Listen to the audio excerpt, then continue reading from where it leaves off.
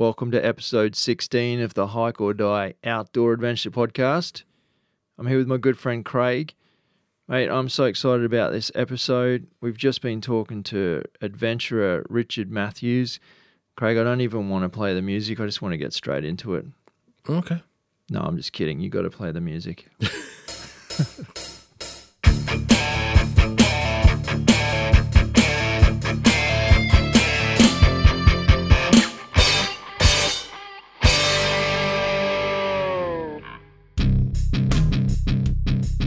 Oh, hello, friends. Welcome to episode 16. You made it, and we made it back out of the cave safely. Quick word about our amazing sponsors, Bluey Merino. Thank you for your amazing merino products. Rios Gear, floating polarized sunglasses that float and look cool. Caribbee, suppliers of some of our waterproof backpacks, dry bags, and packs. And last but not least, Topo Maps Plus. They take us deeper into the backcountry. Thanks, guys. Always appreciate it. Now, Craig, before I ask how you are and we get into this fantastic podcast, I want to do a little bit of housekeeping for new listeners. Right. I know I've talked to everyone 1,000 times about it, but do you know the thing I do with the show notes? If you go to hikeordie.com, go to the podcast page. When you get to the podcast page, you'll see all of the episodes there. Click on an episode and you'll be able to get all the show notes for that particular episode. So that's any links we've referenced, any videos, all sorts of gear, anything that we've talked about. I usually try and dump it there as a reference point for everyone. I just thought it was important to mention that since we haven't done it for a while and we seem to have a big influx of new listeners. Yeah, sure. For tonight too, I reckon there'll be quite a bit of stuff to look at. Yeah, there'll definitely be some stuff for you guys to go back and look at. And if you are a new listener, welcome to this. Yeah. It's going to get freaky. Of course. How are you, mate? Oh, good. Thanks, man. How are you? I'm good. I'm 2 days away from going to my mate's cabin for 5 days, which I am just hanging for. Yeah, that does sound good. Yeah, he's got 6,000 acres in the wilderness, and I don't know. There's not much more to say about it. That's perfect. Yeah. It's just sitting around campfires, and I'm actually going to take my laptop out there and do a little bit of work, just a small amount, and then do a bit of hike. And I do plan on spending one night out alone. So whilst we'll be staying in the cabin most of the time, every other night, I'm going to take my gear and hike down this canyon and find a nice spot to have a little fire and chill out down there by myself. Sounds sweet. Yeah, it's been way too long since I have been out on my own. I've got my invite to go there. I'm just putting it on the podcast so everyone knows that I am coming. I will be there. Yeah, you definitely have a pass to get there now. Kindly. Yeah. By the generous owner. Yeah, of course. Just got to get some time to do it. Sounds great. Yeah, we'll do a little bit of tinkering and renovating around the cabin, but not too much. But plenty of exploring and looking at some animals and stuff. Yeah, very nice. So that's this weekend. You're getting there now? Well, I'm actually heading down midweek. Yeah. And I'll spend the weekend, and I won't come back till next week. That sounds good. So it's been a while since I've been down there. Big sigh. Looking forward to that. Yeah, well, I have been recovering well from our last trip into the wilderness. You've still been recovering. Still recovering. You can put it like that. Actually, I've got something to say. I have, since the Steamers trip, and, my ankle held up really well, didn't flinch. Yeah. And we went through some pretty rough terrain, right? Oh, it wasn't just rough. It was completely ridiculous boulders and the angles at which you were climbing stuff. It was out of control. And then the Tassie trip, my ankle held up fine.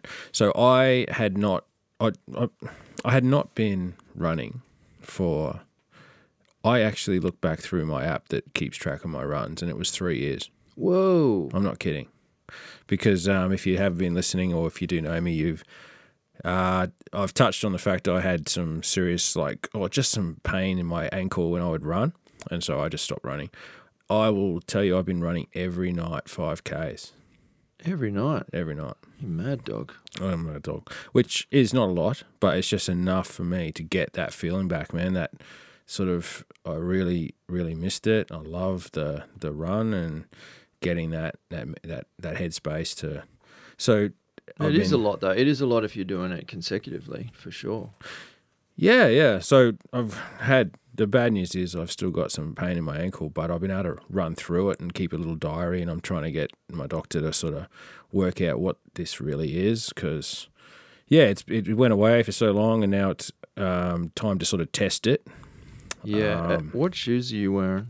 I bought some brand new shoes in case there was some wear on my shoes, but I'm wearing the Salomon 4s, Speedcross 4s. Yep. And I love them. They're so firm to snug on my feet. And then the first 3 nights I had no issues.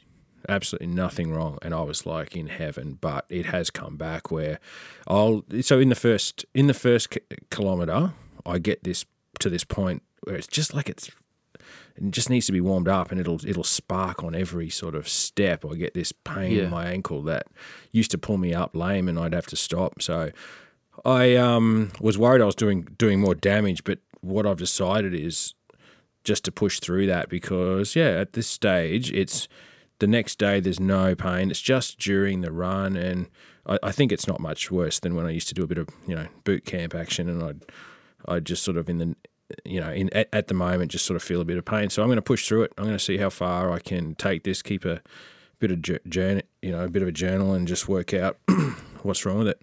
Would you do me a favour if I asked a favour of you? You got Would you go to a oval, like a grass oval, right, of sorts in the local area, or a park? Yeah.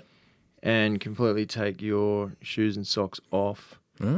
And run barefoot and do a couple of laps and see if there was see if you get to that same point in the same duration, or if it takes longer to get to the pain point, or if it is quicker, or if it never happens. Mm-hmm. Because the theory behind that is when your foot is protected by a shoe.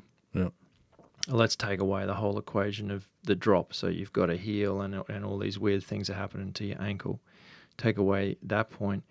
And when your foot is protected, you run harder, you run faster, you hit the ground harder. And once you remove the shoes, you obviously make accommodations or adjustments to your stride. Because you don't have shoes on. I'm just interested to see what would happen. Yeah, well, I've been studying it to look for triggers. I want to figure out what is causing it. So I've been running exactly the same trail, but yet can't figure out why at some point it'll start and then stop, and then the next day it just doesn't even happen. So I'm going to do some experiments. I'm trying if I have an ibuprofen, an hour before, whether I feel nothing, I'm going to start trying that. It sucks that you can't read, Because... That I can't read? There's a book, is there? Yeah. Yeah, right. Okay. Yeah. I told you about it. You weren't interested. Born to Run, yeah? Born to Run. Which is a fantastic song written by... not the King, the Boss. The Boss. The Boss. Yeah. Yeah, it is a good song. It is, actually. Less creepy than some of his other songs. But anyway, I'll watch this space. I'm very proud to mention that I've been running again because it feels... Yeah, it feels right. Old. 3 years, that's incredible. Yeah. And the lighter you get, the easier it's going to be on everything as well. That's one thing I reckon that the weight I carry makes a difference on it. So I'm going to see how it goes, and I want to start running 10Ks, not 5. But at this stage, I just switch off at 5 and just count my blessings that I made it to that at this stage. Yeah, mate, you train up, I'll take you to the dungeon, mate. Yeah. Oh, welcome to the dungeon. Yep. Anyway. That's cool. Oh, that's good news. I'm happy for you. Yeah, thanks, man. On the other hand, I've not run a single step since we last spoke. I did have a run booked in for last Thursday, but at the last minute, work got in the way, so I cancelled it. And then this week, I'm too busy with work and packing for this trip. So I might do a run out there. I'll take my shoes, I'll take everything with me, and I might do maybe if it's just a 5 or a 10 out there through some of the game trails, or even down the country roads, because it's way out in the middle of nowhere. Yes. I keep you posted on that. Now, what other news did I have? Oh, speaking of hiking, remember I said I'm doing that 53-kilometre hike? Did I mention that? I'm not sure. What's that? So it's a tough one to talk about. Oh, yeah, you did tell me about this. Of course you did. I shot a documentary a couple of years ago about people who have survived leukemia, and they did this amazing 65-kilometre hike through the mountains over 6 days.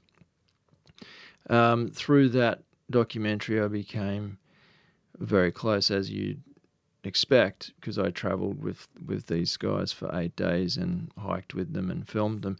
Became very close to the entire team, all 7 of the survivors.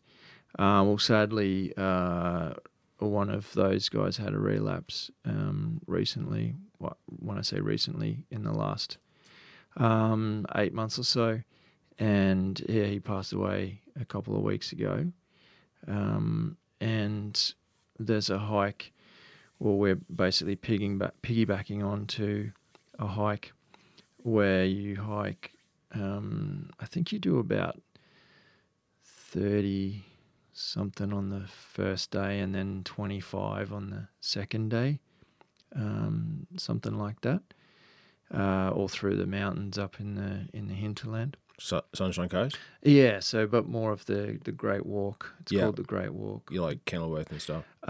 It's or even closer to Mullaney, around that area. Okay, cool. I did have a look at the maps. They had some maps on there, but that's coming up in 4 weeks. Physically, I got no drama with that. I'll do a couple of more runs, and this hike in this end of this week will be good. But yeah, I need to raise some funds for that, because they won't let you enter unless you get a certain amount. So that'll be my next thing to hassle all my friends about. Yeah. Friends, if you're listening, you're about to get Facebook messaged so I can do this hike. For our old mate Rob, he was a dead set legend. Nobody pushed as hard as Rob. That's a fact. So I was joking around to this team for this new hike, saying, getting shirts with "What would Rob do?" printed on it, and then his wife said we should get him on the back so that the people behind who are thinking of quitting look up and have to look at your back where it says "What would Rob do?" Oh, absolutely! It's pretty cool, because that son of a gun would never quit. Yeah, that's for sure. Yeah, so that'll be pretty cool. That'll be interesting. If I can get on the ground up there, that's going to be good fun. Yeah. And some of the old crew will be back in force, which is even better. Hey, I had a real interesting one for you, matey. You remember we certainly talked about it on the last podcast, but if anyone hasn't listened to the last podcast, firstly, I'm a little disappointed in your commitment. Secondly, we talked a fair bit about our fear of heights, and when I say our fear of heights, collectively, the 3 of us that were we're talking, we all kind of admitted that it's not something that we do. We don't spend time climbing. I have a fear of just thinking about heights, Just fear of thinking about heights. Yeah, Yeah. I wonder what the term is for that. I'm I not don't sure. know. But it's, well, I won't make you think about it, Please but don't. just talk about it. So I was talking to this guy that I've started doing some work with, and he's a climber. So coincidentally, I think life puts these events and people in front of you for reasons. And I said to him in a conversation, I said, can you confirm something for me? I have a suspicion that if you start small and work up to it, learn the basics, get more confident with how your body moves and also heights, can you chip away at it? And he 100% said, yes, you need to come climbing with me, and we're going to start indoor. I've done indoor before. I don't have a problem with it for some reason because, well, firstly, there's a rope and mats and stuff, and there's not wind blowing past you and 100-foot drop. It's a different kettle of fish. But my point being, yeah, he's going to start indoors, get me on some of the basics, and then we're going to move to some of the real easy things like easier peaks like Mount Biwa. And then I said, what if I just kept doing the same, like if I kept doing Biwa until it was just an absolute walk in the park? He said, yeah, that's the way to do it. So yeah, that's good news, mate. You can get over this. You can do anything if you put your mind to it. You can do anything. Listen to this guy over here, Mr. Motivation. Yeah. I don't know, mate. I think it is. Oh, it so is, my friend's a liar, is he? Exactly what I was thinking. Yeah, And this is a stitch up. We're just trying to get you out on a mountain. and after I said that, I thought I might say this, that I'm not necessarily scared of heights. We've been in positions where you can, feel I'm just Well, you're just scared of falling. I'm scared of my ability. I'm scared of falling. I'm scared of the fact that I don't know how to handle myself on the edge. Well, there. that's So what he's saying. Yeah, saying. that's what he's saying. He said, Yeah. get on a wall Yeah. in an indoor gym, Yeah. learn how your body moves, Yeah. learn how to grip, learn how to reach across and pull your body weight up, build your Yeah. strength, obviously, and your ability, flexibility. Yeah. And add all those things together. And then, I don't know, it was good. I thought it was good. I thought you'd be happy to hear that.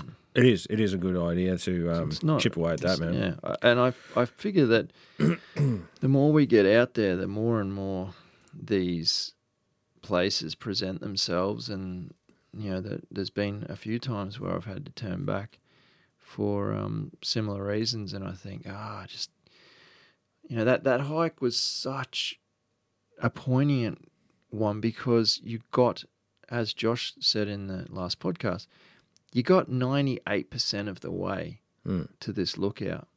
98%. And then you're presented with this precarious scramble. And only the brave get the view. Yeah. And I've been thinking about that a lot. And I Yeah. think I can go back and do it with some help. Especially if I took someone with me who could climb and right in front of my eyes showed me that it's possible Yeah. and talked me through it, Yeah.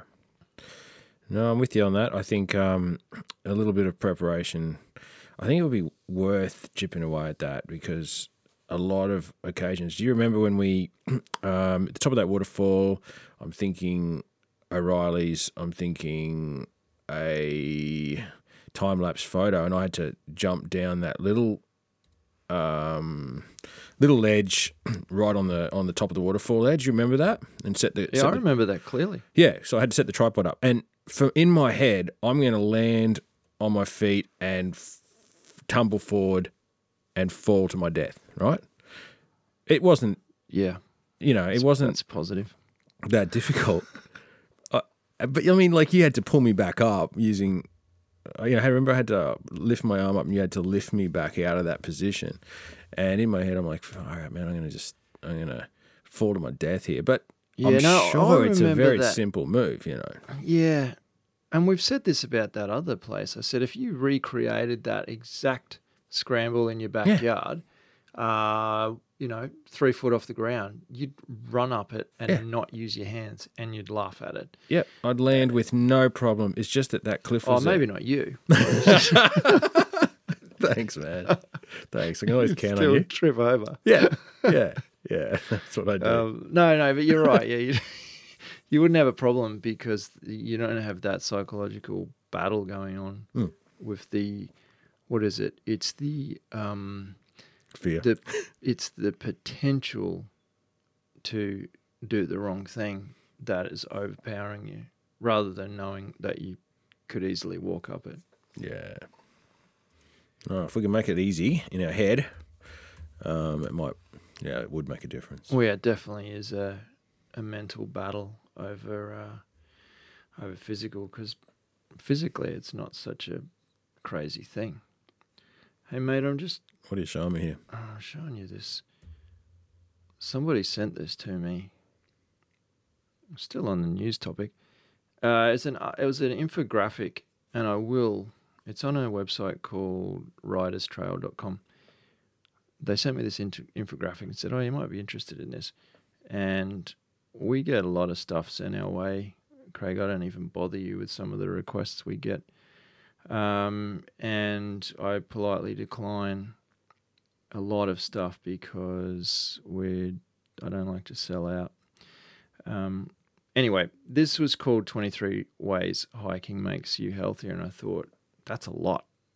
Man, that's a lot of ways. I'm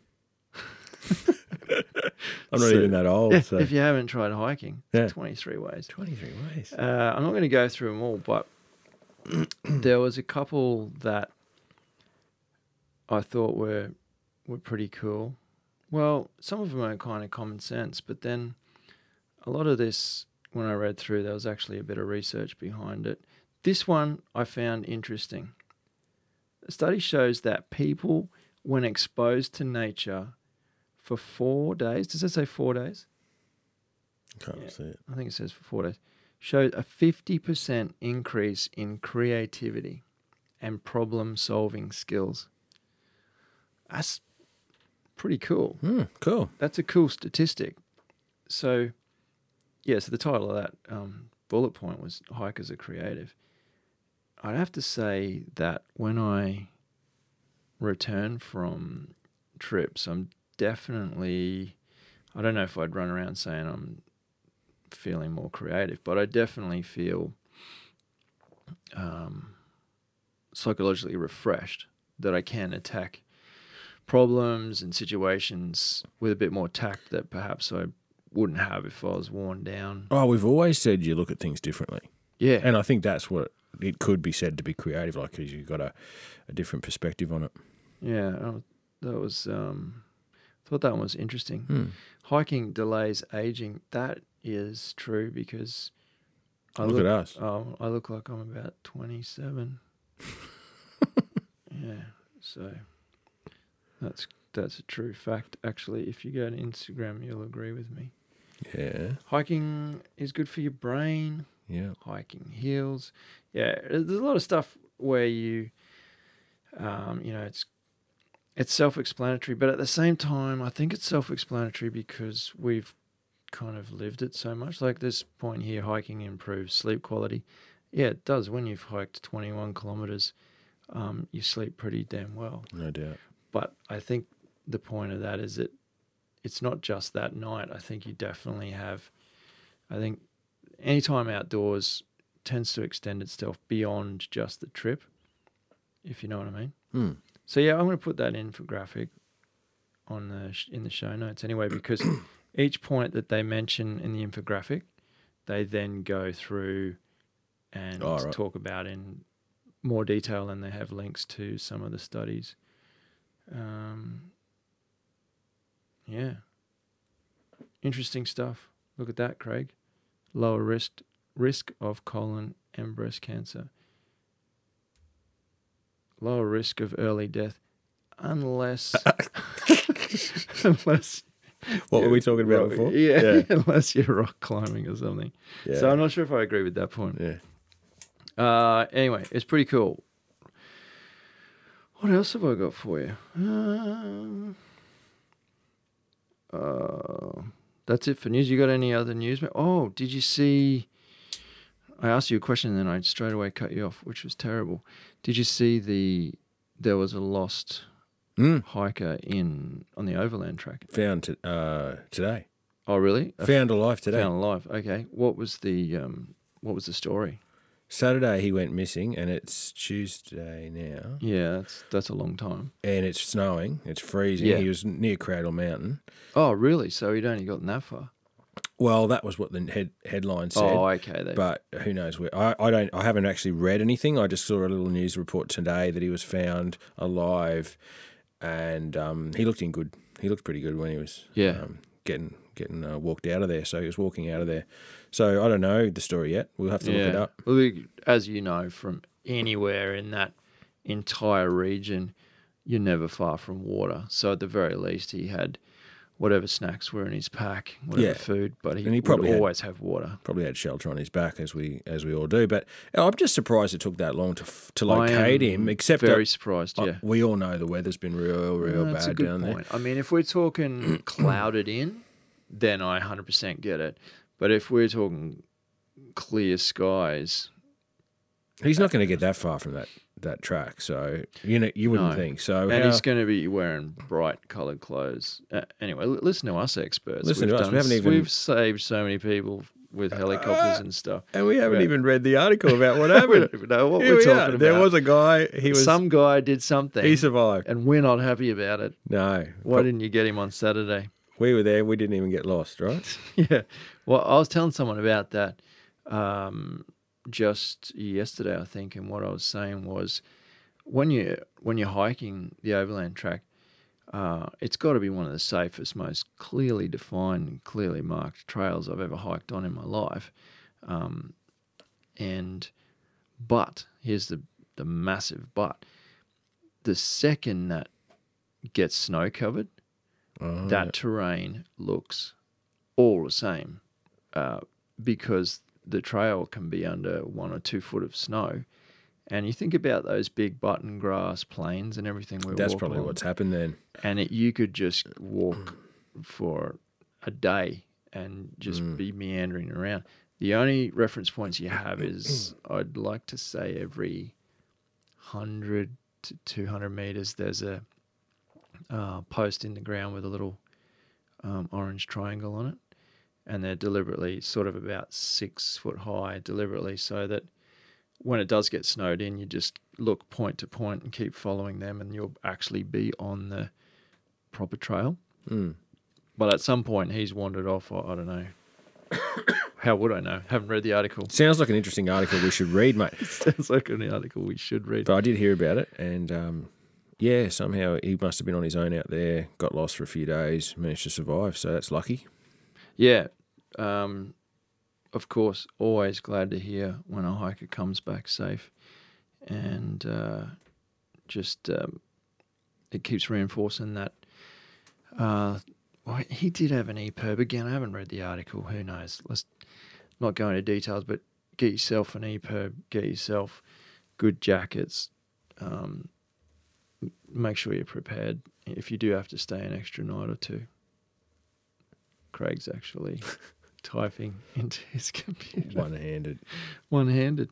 You better hurry up, because I'm just about to move on to the next segment. All right, move on. We'll come back to this if we have to. We will? Okay.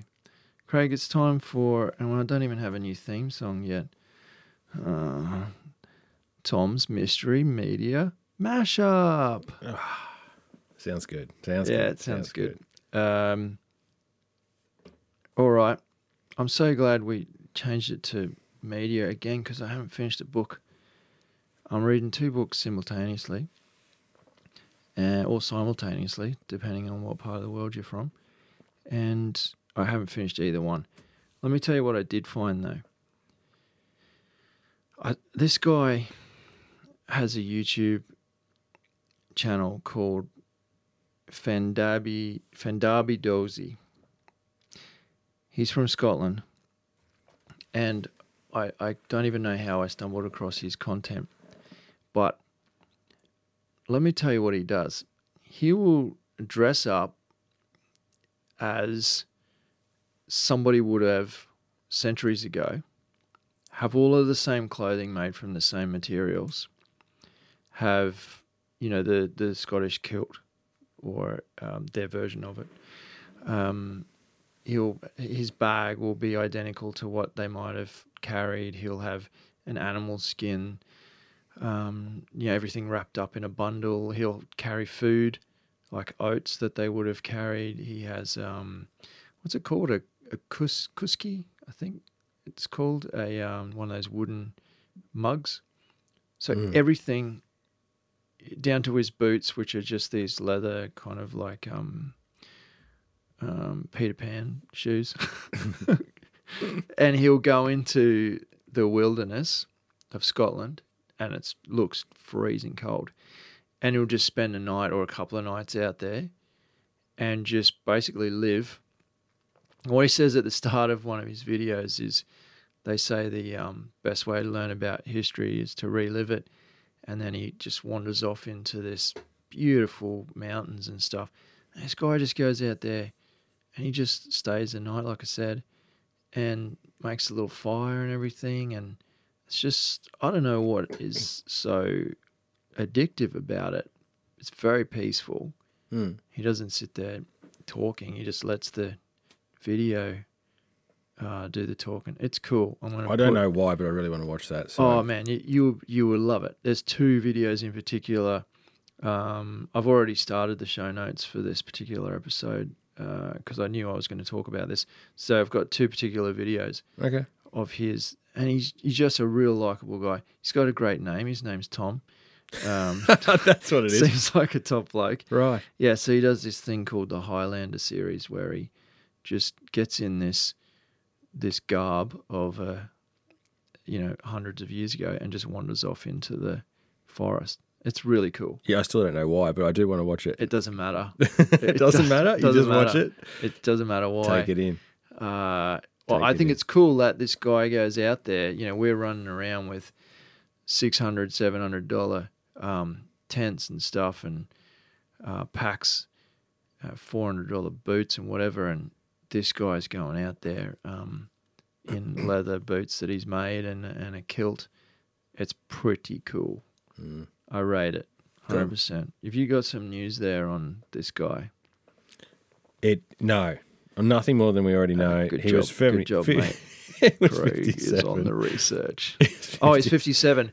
That must be that why. Changes everything. He's 57. We didn't know that until now. Oh, I knew he was old. Did you? Oh, sorry, that's not that old. That's not that old. No, and he was supposed to have turned up at Lake St. Clair on Friday, and he didn't. So that's when they started the search. Did it say where they found him? No, it says nothing else. It's ridiculous. Because, that's not much That's not of an much of an article. There's we need to get him on the podcast. Tell us what happened. Cool story. Okay, I got another one for you. Oh, this is across. No, I'm going to skip that. This, you got to play this. You go to YouTube. Oh, yeah? Yeah. All right, let's do it. You go to YouTube and type in. Excuse me. Sorry, I'm coughing a bit. Yeah, he's coughing a bit. Just Can't type in stop. Salomon. Yep. OMON. Yep. TV. Yeah. Salomon TV. Let's see if I can find this. So TV. go to that channel. Yep. What I did was this is just pause that. I don't know what that is, but that's a bit odd. Go to Do you want people to hear this? Should we be recording? Oh, in a minute. Let me just start the recording here. Oh, that's not the Oh, right it doesn't mouse. matter if it just plays through the speakers, mate. But it won't unless I pull this out. Do you want it to? Yeah. Yep, pull it out. Feel free now to play from your YouTube on the laptop. Oh, wow. They got a lot of videos. I feel like an idiot now. Look at all that. All right. Here it is. Turn that up. Turn the volume up. We can do that. Yep. Turn it up. And I just want you to watch this. full screen.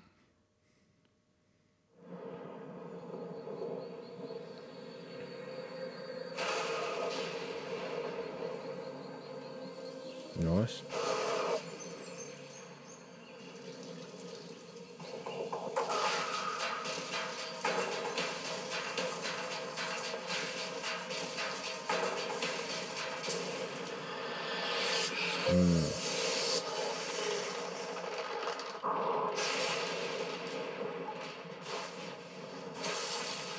Nice footage.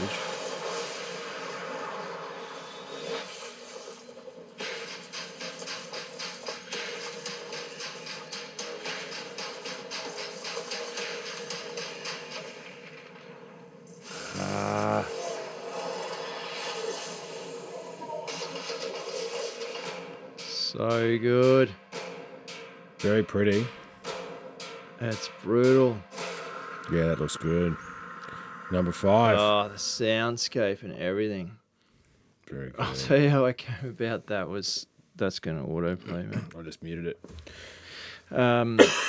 Excuse me. I went back to fix up some of the show notes pages. I knew there was a few bits and pieces I'd missed. On one of the episodes, I think it was episode 13, I mentioned the release of the Salomon Speedcross 5. Mm-hmm. So I thought I'll go back and just find a video about the Speedcross 5 just to throw on that show notes. Then I discovered that video last night and cranked it up with my headphones on and just was frothing because it is so epic. It's actually, the cinematography is spectacular. And if you don't want to buy 6 pairs of Salomon after that, I don't know what's wrong with you. So yeah, check it out. I'm going to put that on the show notes. Now, Craig, here's where our Tom's Mystery Media mashup rolls into another segment, because a guy called Glenn's from Belgium, and he sent us a very kind message. So I'm kind of moving into shout outs now. You see what's happening? Okay, cool. Yeah. Glenn sent us a really nice message saying, guys, I love the podcast. I'm listening from Belgium. And he said, because I'm always talking about trail running, something which is only a recent addiction of mine.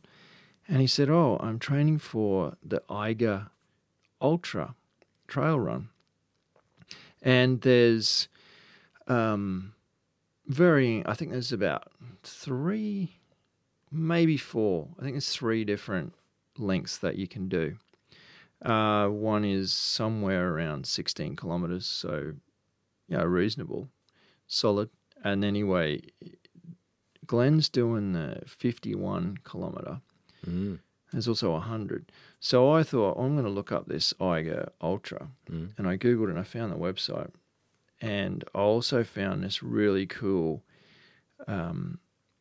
video on their website. It's kind of like a mini documentary. It goes for 4 or 5 minutes. Again, the scenery. So it's in Switzerland. So just to be clear, he's from Belgium, but he's actually traveling to Switzerland to compete. And that is in the next couple of days, literally in 3 days' time, he's going to be competing in the 51K. And I went and looked at the scenery. I know I just said this 2 seconds ago, but it's mind-blowing. It looks like, I don't know, there's crazy peaks and everything. Just in the 51Ks, there's 3 kilometers of elevation up and 3 kilometers of elevation down, just over 51Ks. What? Think about running 3 kilometers up, but then doing that 3 kilometers down and doing that all over a 51 kilometer span is just mind blowing. Really cool. So I will put that video on as well. Now, let me tell you what else is cool. This is cool. I think people listening say, why would anyone want to ever do that? I'll tell you why. Because you win a rock Well, you get a rock if you finish. I'm pretty sure a finisher's ribbon goes around your neck, and there's a hole drilled through a rock, which I'm assuming they've picked up along the course, and you get this rock on a ribbon. Okay. That's just a finisher. Guess what you get if you actually win? You get a hand-forged, old-school, like, ice pick, and they inscribe your name on the top and everything. That's so cool. Okay, sign me up. Yeah, it's good. We'll see you there next year. So, yeah, I really wanted to wish Glenn the best of absolute best of luck and safe travels, mate. He was really excited that we dropped another podcast a few days back because he said, "Oh, great! I'll do one more training session and listen to you guys." Awesome. So yeah, good on you, mate. Yeah, sounds Hang tough. in there, running for us. Go for it. And one day I might join you because that sounds absolutely fantastic. All right. Let me just continue on the trail running vibe. Justin sent me a message on Facebook and he said, send me one of those caps and I'll wear it on the top of Mount Biawak. So he's from Australia, which is kind of strange because we don't get that many Australians kind of reaching out to us. Anyway, then I was sort of replying to him and he started talking about the trail running and he said he's going to do the Blackall, and the Blackall has a 50 and 100, I believe. So he's going to do the Blackall 50, which is all through the Blackall forest and ranges up there. Mm-hmm. You familiar with that area? Sort of. Yeah, it's absolutely beautiful, spectacular, and he's trying to talk me into it, and I'm a little bit interested, but it's only a couple of months away, so I'd really have to get myself into gear for that. That sounds pretty cool. So anyway, Justin, I'll hassle you and we'll see if you can get that hat up the top of Mount Biawak, mate. Sounds good. Now here's a good one. Sean from Melbourne. I'm sure I've mentioned Sean before. Every now and then he drops this comment, telling us what he likes, and he was saying in a comment that his two favourite... Do you want to try and guess his two favourite episodes? So he's listened to everyone, which I recommend everybody does because that's a really good supporter. Of course. One of the best supporters we've got, right? Yeah, that's what a good supporter does. I don't know, man. Sorry, I am trying to think. I reckon I'd be on the... Landscape photographer. Good guess. No. Cracking episode. If you're into landscape photography, jump on it. No, it's not. I'm not gonna keep you guessing. One was Leave No Trace. All right. And one was What's in the Pack. Oh, okay. Possibly the longest podcast we've ever done about what we assumed was the most boring. It felt derailed at times, but... Yeah, that was... we went to some dark places in our podcast lives during that. Recommend you all listen again. What he said was... yes.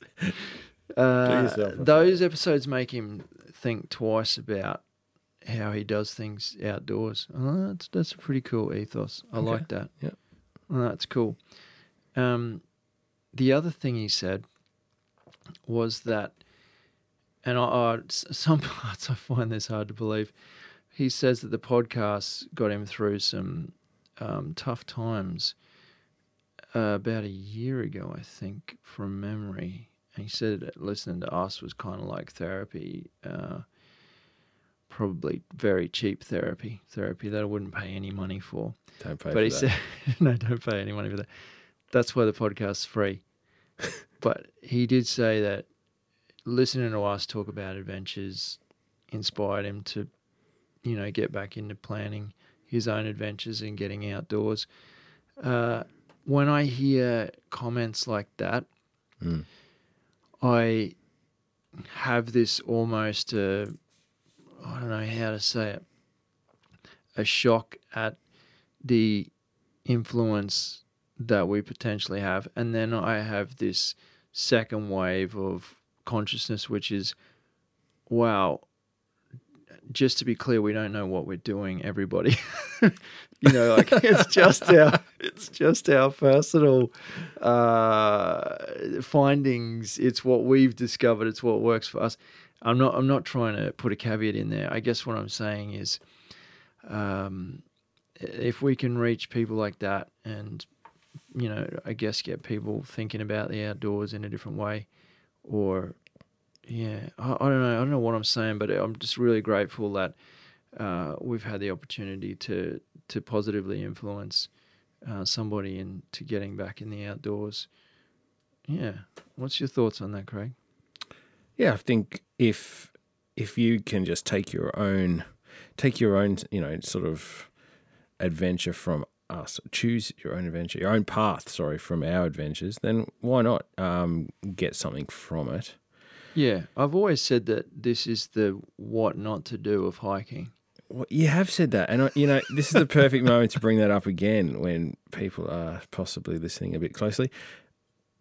I'm sure that it's good for you to encourage others to seek their own adventures.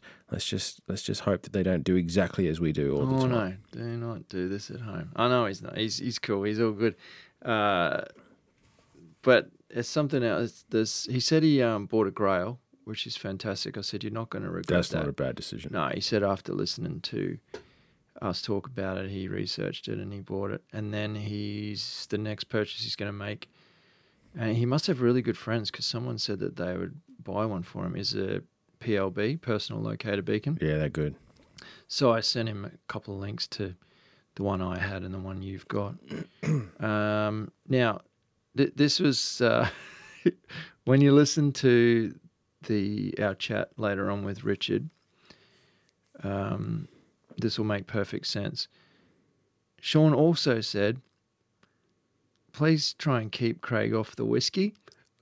Right, Sean, and then he also said, we were talking about personal locator beaters. Locator beaters? Who's Sounds on the like whiskey? Hey? Sounds like something you hit someone with. Yeah. Personal locator beacons. And he said, Craig's probably has a bottle opener built into it. Yeah, that's possible. What sort of a message are you putting out there, Craig? And, I'm not even going to ruin the surprise of what you do mid-podcast later on with our guest. I'm not even going to ruin the surprise. Keep listening. It's absolute gold. Gold. Comedy and shoes. Listen to this. And to which I replied and said something like, I think there's a little pouch with his lip balm in it as well. And he said, maybe you need to go and do another what's in the pack for everything that he didn't tell us about. Yeah. So that was fun, kind of roasting you without you there. It was pretty cool. Thanks, Sean. It all makes sense now. Thanks, Sean. Yep. You've got me sussed. Yeah, totally have. Totally have, because this podcast is only going to get better, Craig. All right. What else have I got on my notes here, mate? You know what? I think I'm about done. Does that mean we can start to introduce, or do you have anything to add? No, that's good, man. That's good. Good. Some fun stuff in there. Really good stuff. I'm going to add one more thing. And this should probably have been during the news. Not more from your mate Sean, is it? No, yeah, Sean says no. Episode 13, we had Kaz and Chrissy on the show. Yeah. And during that podcast, they were telling us about all these crazy adventures. And remember, they told us about that creek that they were camping in. It was more like a canyon. And then the rain came and there was a flash flood. The first one they've ever experienced. Intense. Yep. Yeah, it's a pretty scary, kind of the way the story unfolds is pretty scary. Well, Kaz is a fantastic photographer and Chrissy is a great writer. And she wrote an article for, what is it, Wild magazine? I wish I had have written that down. I'll put it in the show notes anyway. But yeah, they've got on their Facebook page, they've got a few photographs of the magazine. So they've got their photographs in there, but if I can try and read like one section to you, if I can zoom in enough. Our concern turns to the possibility of a rockfall from the cliffs above. Then what if it rains? Prior to this trip, my weather research indicated there would be a chance of 6 to 10 millimeters of rain tonight. We had reasoned there would be ample time to sit things out if rocks got slippery and hampered our progress. Then it goes on to say, upstream is a narrow, flat shelf of rock beneath the slightly overhung wall. It offers barely any protection from falling rocks, but it's all we've got. We set ourselves up and sit and wait. Craig finally speaks. Should I do his accent? Just go for it. Yeah, go on. Never in my 30 years on rivers did I think or imagine I would see something like this. That was horrible. Yeah. A former whitewater rafting guide, Craig has worked on some of Australia's best rivers. It just goes on to talk about that. But yeah, cool story. Awesome story to hear firsthand. And yeah, fantastic to see that they got that published. I'll put some links to that in the show notes. But congrats to them to getting yet another article in the magazine. They really know how to hit that sweet spot. Yeah. They're a good duo. A Wild Land or something, isn't it, right? A Wild Land is their website, yeah. Yep. Yeah, I still see them come up on my news feed, and it's always nice. It's always nice to see that stuff. Yeah, their photography's top notch, and the words that go with it are always, either inspiring or really paint a pretty cool picture. Yeah, totally. Yeah. And they're top people as well. Jump on to episode 13. Mm-hmm. You won't regret it. Speaking of fantastic guests, I did allude to this, well, I told you outright earlier that we were speaking to British adventurer Richard Matthews.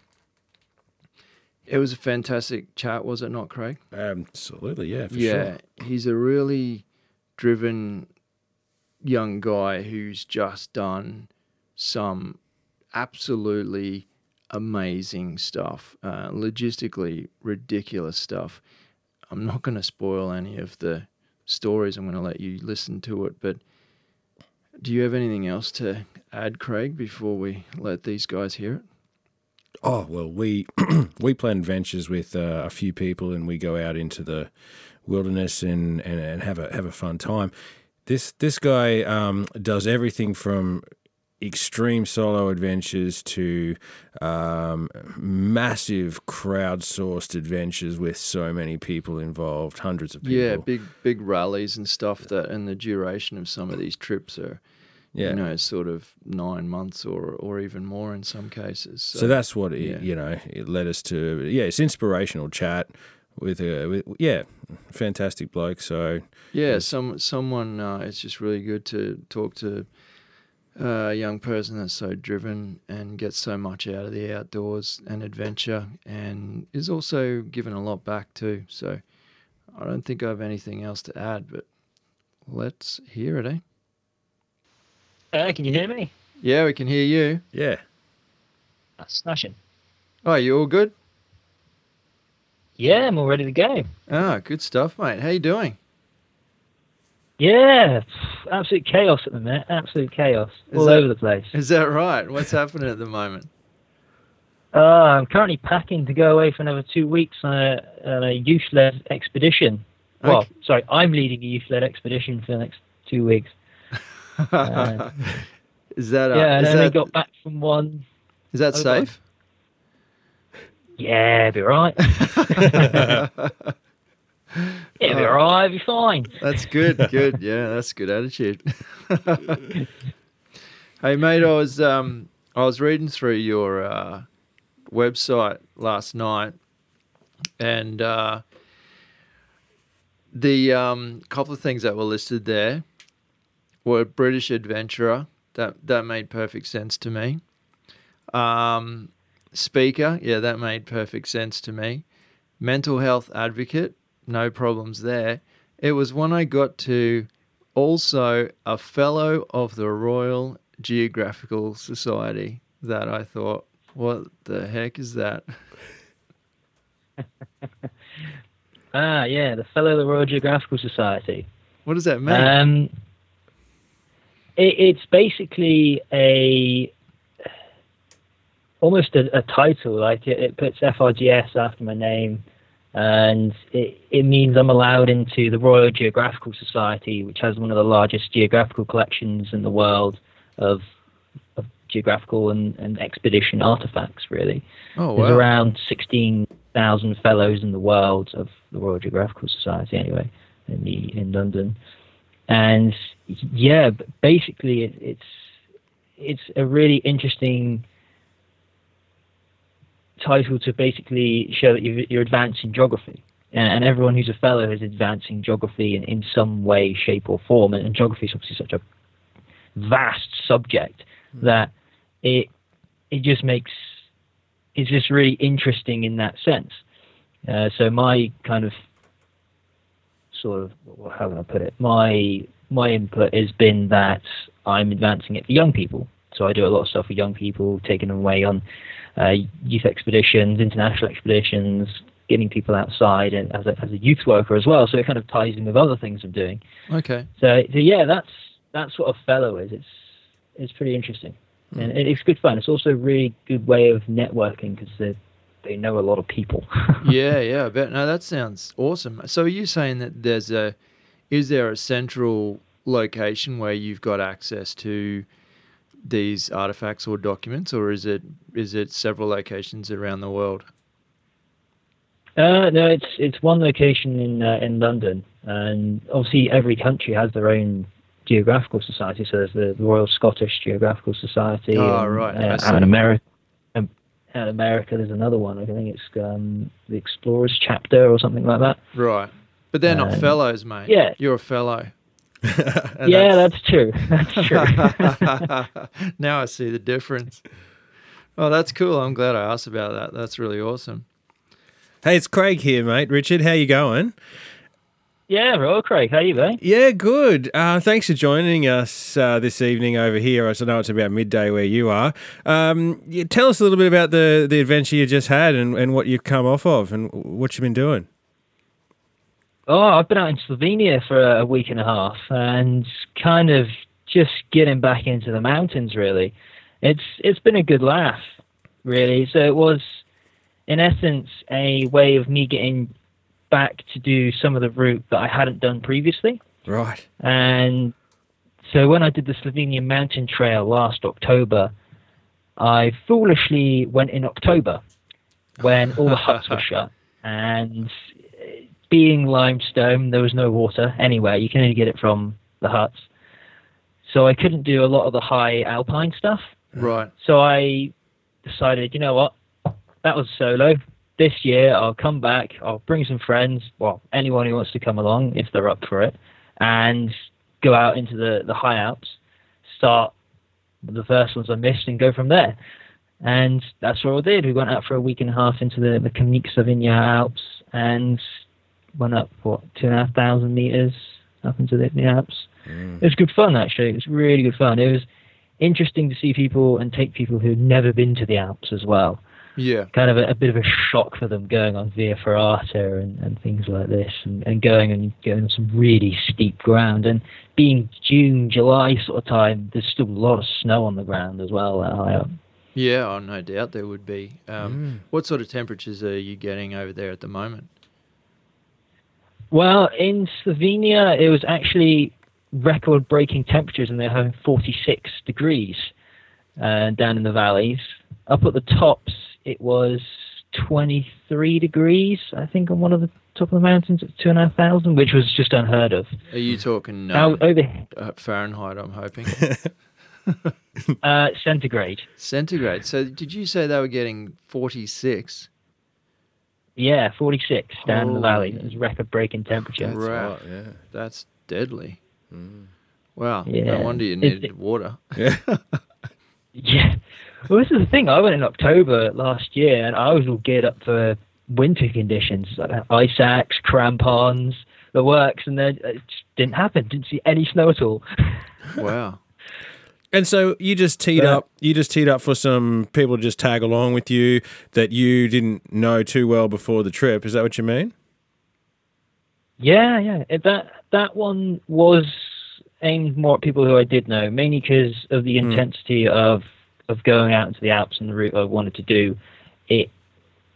I kind of wanted to take people who I knew were kind of capable, were kind of in that area, because we were high up. We were on some pretty gnarly stuff. Yeah, I've seen some of the images, mate, and it's the real deal, mate.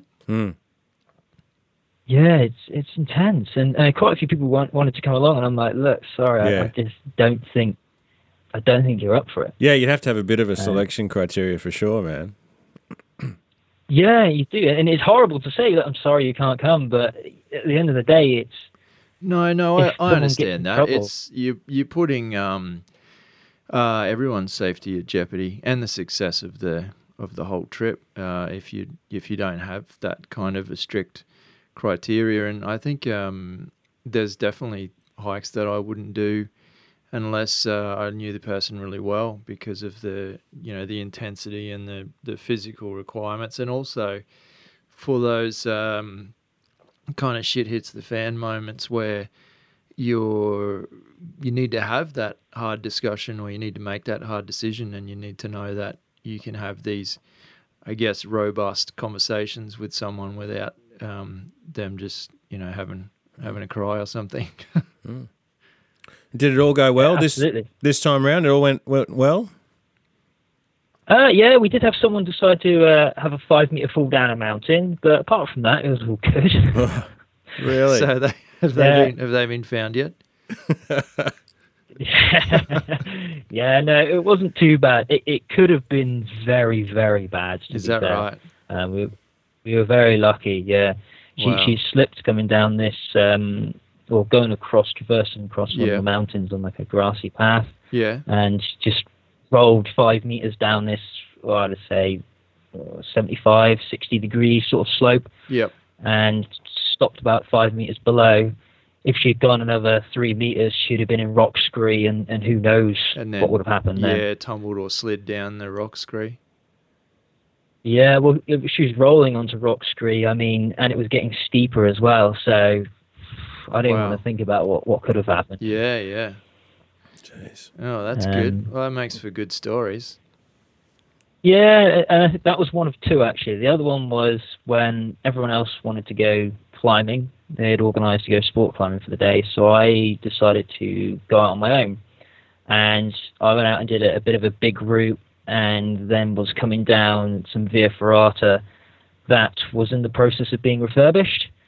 And got onto it. It was the only way down, and pulled on the cable the first time, and the bolt came out. And I had about 1,000 meters straight down below me on not very much on the side of the mountain. So that was pretty heart-stopping, to say the least. Jeez. That's too much for me, mate. Yeah. I prefer to just listen to your stories about that. So these are only some of many. Yeah, I bet. Something that I read about this Slovenia trip was, and you did touch on it a minute ago, that it was a return to your roots. Is that essentially where you started to find adventure, was just in hiking itself? Yeah, it was. Where I live here in Devon, in the UK, we have an event called 10 Tours, which is across Dartmoor. It's aimed at 13 to 18-year-olds. Right. And you have to walk 35, 45, or 55 miles across 2 days across Dartmoor. Now, Dartmoor isn't mountainous. The highest point's like 621 meters. But what it is a giant flat plateau. It's completely featureless. The weather can change in an instant, so you can have like blazing sunshine 1 minute, and the next minute it'll be raining or foggy. Navigationally, it's one of the most difficult places in the UK, in my opinion, to navigate. And there's a reason that the army have a base up there and train all their troops up there. Yeah, I've read a bit about that. I started doing that when I was 12, and the first time I did the actual event when I was 13, it was just mad for me. I loved it. I really did, and I'm still involved with it today. And you know, it's been 13 years here and there, and I try and help out where I can when I'm back in the country, really, and give back, because it was so much fun. You learn so much. You get the navigational skills, working with a team, because these young people are out on their own. These 13-year-olds, like there's no adult support. They've got to look after themselves, which fantastic. is mad to think, really, isn't it? Yeah, no, it's also amazing. That's great. And yeah, that's kind of where it started. Alongside that, I was doing kayaking, and I was involved with the Scouts and the Air Cadets, and I just then from there kind of went for it and was like, all right, I'll have a go at everything. So I did some mad things then. I was flying planes on my own at like 17, and just climbing, just about anything I could get my hands onto in terms of the outdoors. Yeah. Yeah, and that was really it, really, for me, and that was kind of where I felt comfortable, and hopefully it would progress into something. Yeah, yeah. Is it so? Just if my exceptional math helps me here, does that put you around 26 years old at this current time? It does, yeah. Yeah. So Yeah. how good's that? That's pretty good for me. How'd you do that? That was magic. Yeah. Okay, mate, you're still a spring chicken in my book, so I can't imagine what sort of crazy stuff. Do you feel a need, whether it's conscious or unconscious, do you feel a need to continually break barriers? Are you trying to think of stuff that's more crazy than the last time you did something? Yes and no. In some ways, yes, because why not? You can. Yep. In other ways, I'm looking at stuff that's different. Yeah. So, done lots of big driving trips. They're awesome and I love them, but I want to do something different. I want to do sort of more mountaineering stuff, which is how the Slovenia thing happened. I'm now looking at doing some cycling because I've never done cycling, because it's different. It's not necessarily breaking the boundaries in terms of what everyone else has done. And Yep. to be honest, what everyone else does, like, crack on, go do you. That's amazing. And in terms of me, I just want to help other people get out there, and kind of all my trips I want to do, I want to be able to take people along in some way, shape or form. Whether that's me going out and recce in a route, or to then take other people in the future, or just doing something completely ridiculous that I'm thinking of planning and doing in the future, which involves 7 islands and the ocean. I don't want to say too much on it because I haven't really shed the light on it, but it's pretty ridiculous. Fair enough. There's a bit of an exclusive for our listeners right there anyway. I think that'll whet their appetite. No, I like that. That's a good answer, mate. Can I, just putting this kind of picture together, there was mention of, and if you don't mind us delving into this a bit, the anxiety and depression. Now, was that personally your own experiences with that mentioned on your website? Yeah, it was. So it is. paint the picture for us. Where does that fit into this timeline? If you're at a young age out and about adventuring and doing all this amazing stuff, at what point in the timeline do we get to a point where something like that happened to you? It was actually the catalyst to all of it, really. It was before any of my big adventures. Right. It was what, 4 years ago now, something like that. Okay. 4 years ago it was, yeah. 4 to 3 years ago. Right. Yeah. So before any of my big trips, it was after a particularly serious breakup. It was one of those horrendous moments.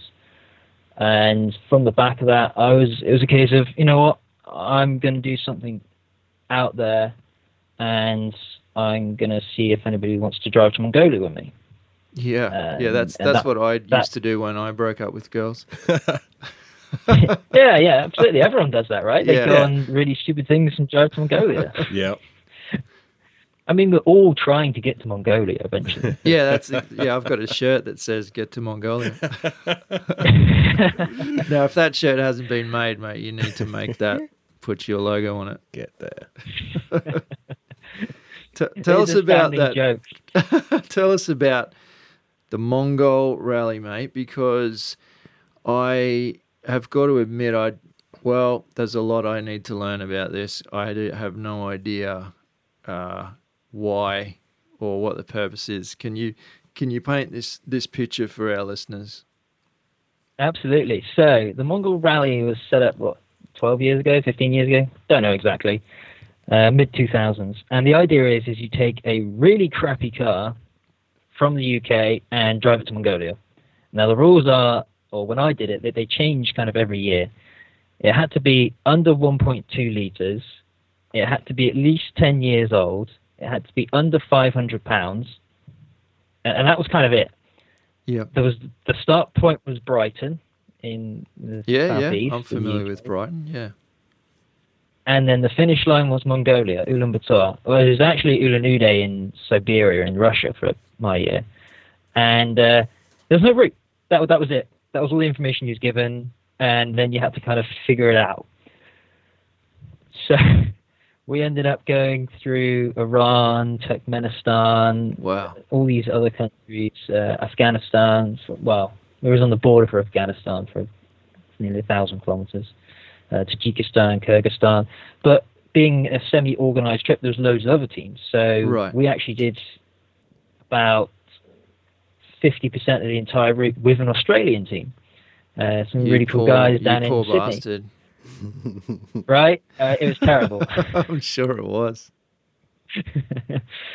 And there was 4 teams that we kind of stayed with for a lot of it, but it chopped and changed all the time. Yeah. Like in Iran, there were 7 teams of Brits, Canadians, and American, because it was very difficult for us to get into Iran, so we kind of all bundled together. Right. And yeah, the Mongol Rally is just ridiculous, and people do try and bring Suzuki Jimneys because they're 1.3 4x4s. Yep. But the organisers are pretty mad about things, and they sent them away with a fridge painted gold that they had to get to the finish line with. And I don't mean like a little fridge. I mean a fridge freezer tall thing that was sticking out the top of their car. Was that punishment? Was that punishment for having a 0.1 of a litre over?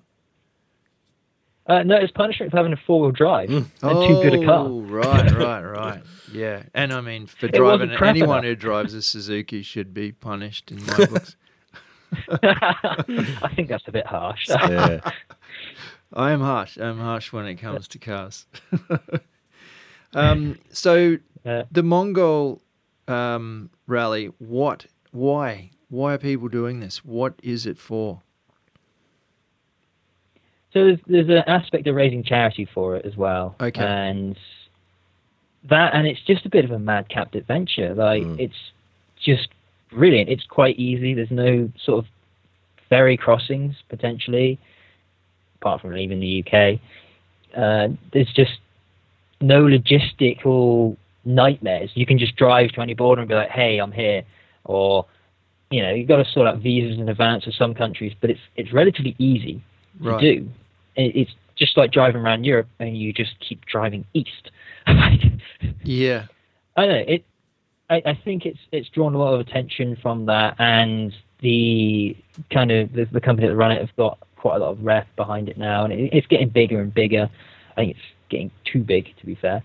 And Mongolia is changing visa restrictions from the actual rally. It's making it very hard to get there. I think currently, at the time now, it's $10,000 deposit. That's US dollars. Wow. On the border to take a car into Mongolia. Whereas when I did it, I didn't even need a visa. I just rocked up, and they're like, "Hey, cool, yeah, you can come in." Right. And now it's getting more and more difficult. Whether there is a correlation or not, I do know Mongolia is getting pretty annoyed with all these cars just being dumped there. Yeah. So it's a one-way trip, is that right? No, we still have the car that we did the Mongol Rally in. And in fact, we've done more trips in that car, and it's been upgraded a lot since then. But it's still kicking around. Nissan Micra? Is that right? Yeah, we've got 2 of them. Oh, right. Yeah. We've got that one, and it's owned by my mate that did the Mongol Rally with me. And then I got my one that I did on another trip, which was even more stupid. They're good fun. They're great little cars. So how much did you pay for that one that you did the rally with? I think we paid in total between three of us £225, so 75 quid each. Wow, that's a bargain. But you obviously didn't pay enough to get a set of keys. No, that was a bit annoying. Tell us how that panned out. Did you know about that before you handed over the cash? Yeah. Oh, yeah, okay, good. All right, stupid question. And how did you get around not having a set of keys for, I don't know how many days or weeks? It was only about a week. And what it was is, because we were doing it with a charity aspect, and we were raising money for Teenage Cancer Trust, we were hoping that, it would be charity. We were a bit naive about things like, someone would just give us some keys, it'd be fine. This town will get behind us, it'll be all right, they'll sort us out. They didn't. We ended up forking out, I think it was 280 quid for the keys in the end, which was ridiculous. Oh, wow. Yeah, I've had to get a set of keys cut once, and that is a painful experience. Good story, though. So, did that, what sort of breakdowns did you encounter with that first car? Let's see. So, we broke a lot of shocks. Oh, really? Shock Rough roads and yeah. stuff, yep. No roads at all. Oh, driving wow. through sand, driving through rock falls, rivers, all sorts. Let's see, what else did we break? The gearbox had an oil leak that we had to get fixed up, and we snapped the exhaust. Oh, and we lost third gear, which was really annoying, because we may have overloaded the car quite significantly, and when you're trying to go from second to fourth and doing 50 mile an hour in a second in a car that weighs 1.5 tons, it's quite That's stupid. it's a big jump to fourth for a little car like that too. So Yeah, it is. is there an actual winner of these events, or is it just about everybody getting to the end? So for this company, no. No. About a third of the cars make it. Oh, Quite a wow. lot of them break down, Oh, is blow that up. right? One caught on fire, just completely blew up in Turkmenistan when I was doing it. Yeah, it's pretty gnarly. So hence Yeah, the there's reason no that winner. you didn't mind helping other teams and traveling together in groups and stuff like that. Yeah, absolutely. Yeah. Absolutely. Oh, fantastic. And from what I read, that led to your next big adventure, the Yes. Global Convoy Expedition. Yes, that's the one. Yeah. So that one was, this one was actually made whilst me and a guy that I met on the Mongol Rally were drinking vodka in Moscow, because that's the best place to start any adventure, right? Yeah, and it's the best And- place to make really important decisions whilst under the influence. Yeah, basically we were saying that the cars have done this well, they're still in good shape, why can't they go further? And that was it really. We were like, right, okay, we'll buy some equally crappy cars a year later and just see how far we can get them around the world. And I bought another Micra for £150 this time, and it caused me all sorts of problems. And then we bought a Skoda for 75 quid that was kind of a barn find, and it was fine, really. There's nothing wrong with it.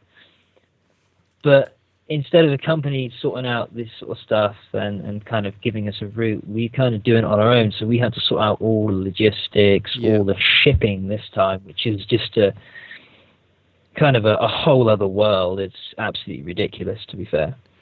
And Yeah, that is something that I really wanted to talk to you about, because I cannot imagine, I can't even fathom the logistics of moving yourselves around to all those countries, let alone a vehicle and all of your gear. yeah, it's something I would never recommend to anyone, really. Craig, cross that off the list, mate. I'm Yeah. happy you said that. Yeah, we can. The problem oh, go on. I was going to say we can drive for hours and hours in any direction in Australia and not have to, have a passport or anything. And, Yeah, well, that's true. It must be difficult to organise that. Yeah, I mean, you drive for hours and don't see anything, do you? There's nothing Pretty there. much. Oh, I don't know. Yeah. Oh, it depends where you are, mate. I think there's a. Have you ever been over here yet?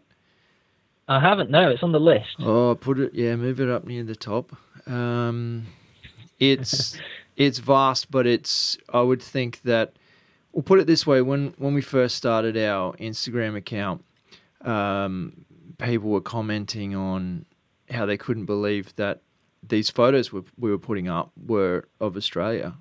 So many people commented when we were putting up rainforest and waterfall pictures and mountains and all this sort of stuff. They were just blown away that we weren't just posting pictures of deserts with kangaroos going past. So it's probably a bit of a misconception.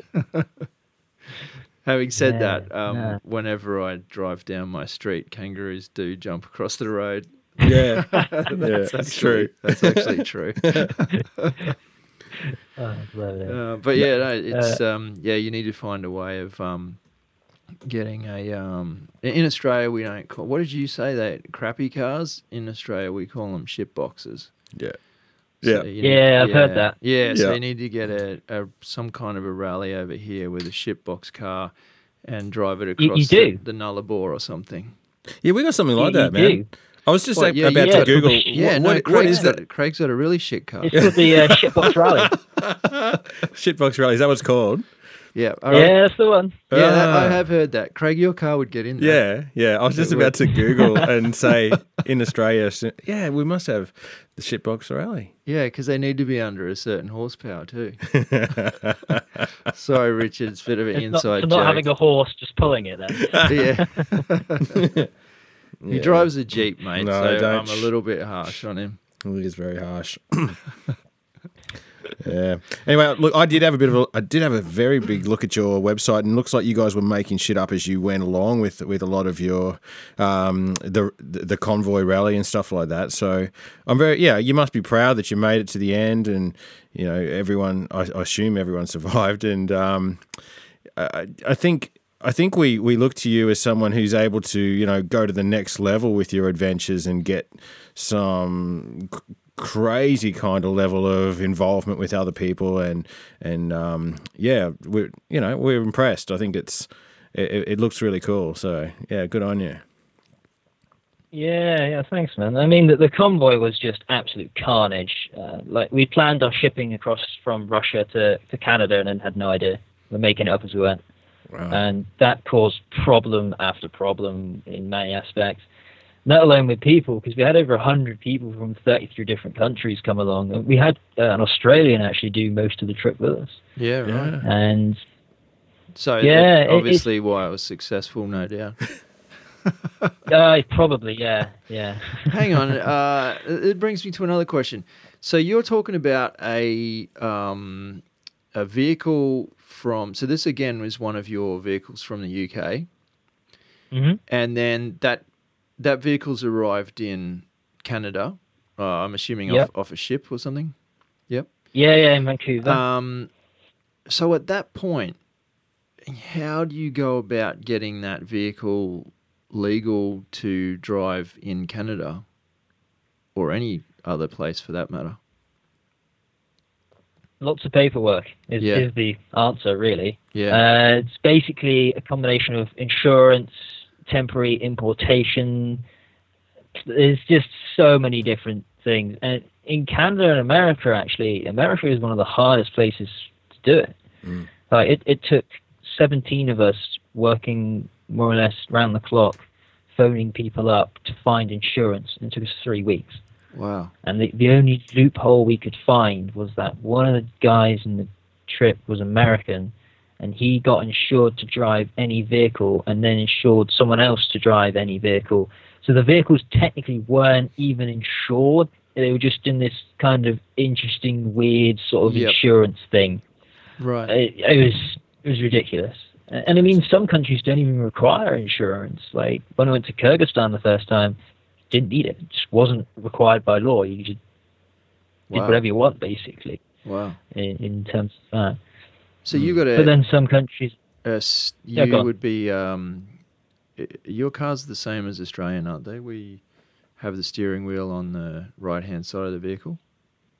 yep, Yep. So when Yeah. you made it to the States, you were driving a right-hand steering vehicle on the right-hand side of the road, yeah?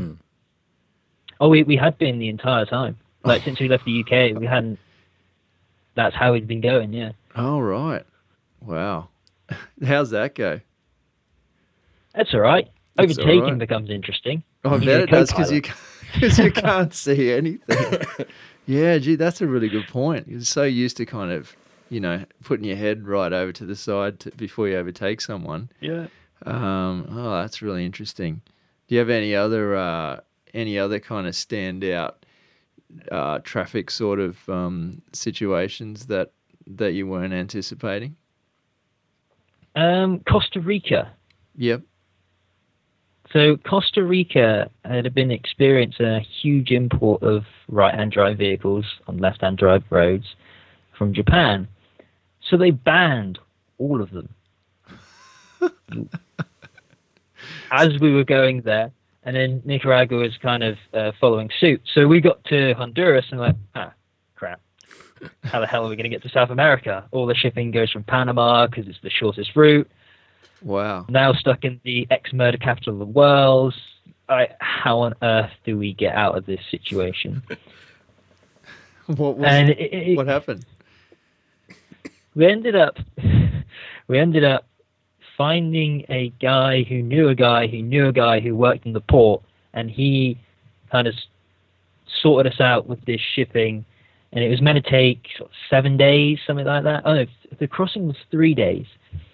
And we literally dropped the cars off at the port, done all the paperwork. I have a handwritten stamp because the passport office was closed, and this guy just writ it out for us. You're very kind of him. And then we jumped on a plane to go to Colombia. Like, we packed up, chucked all our gear in the car. It was all good and all sorted.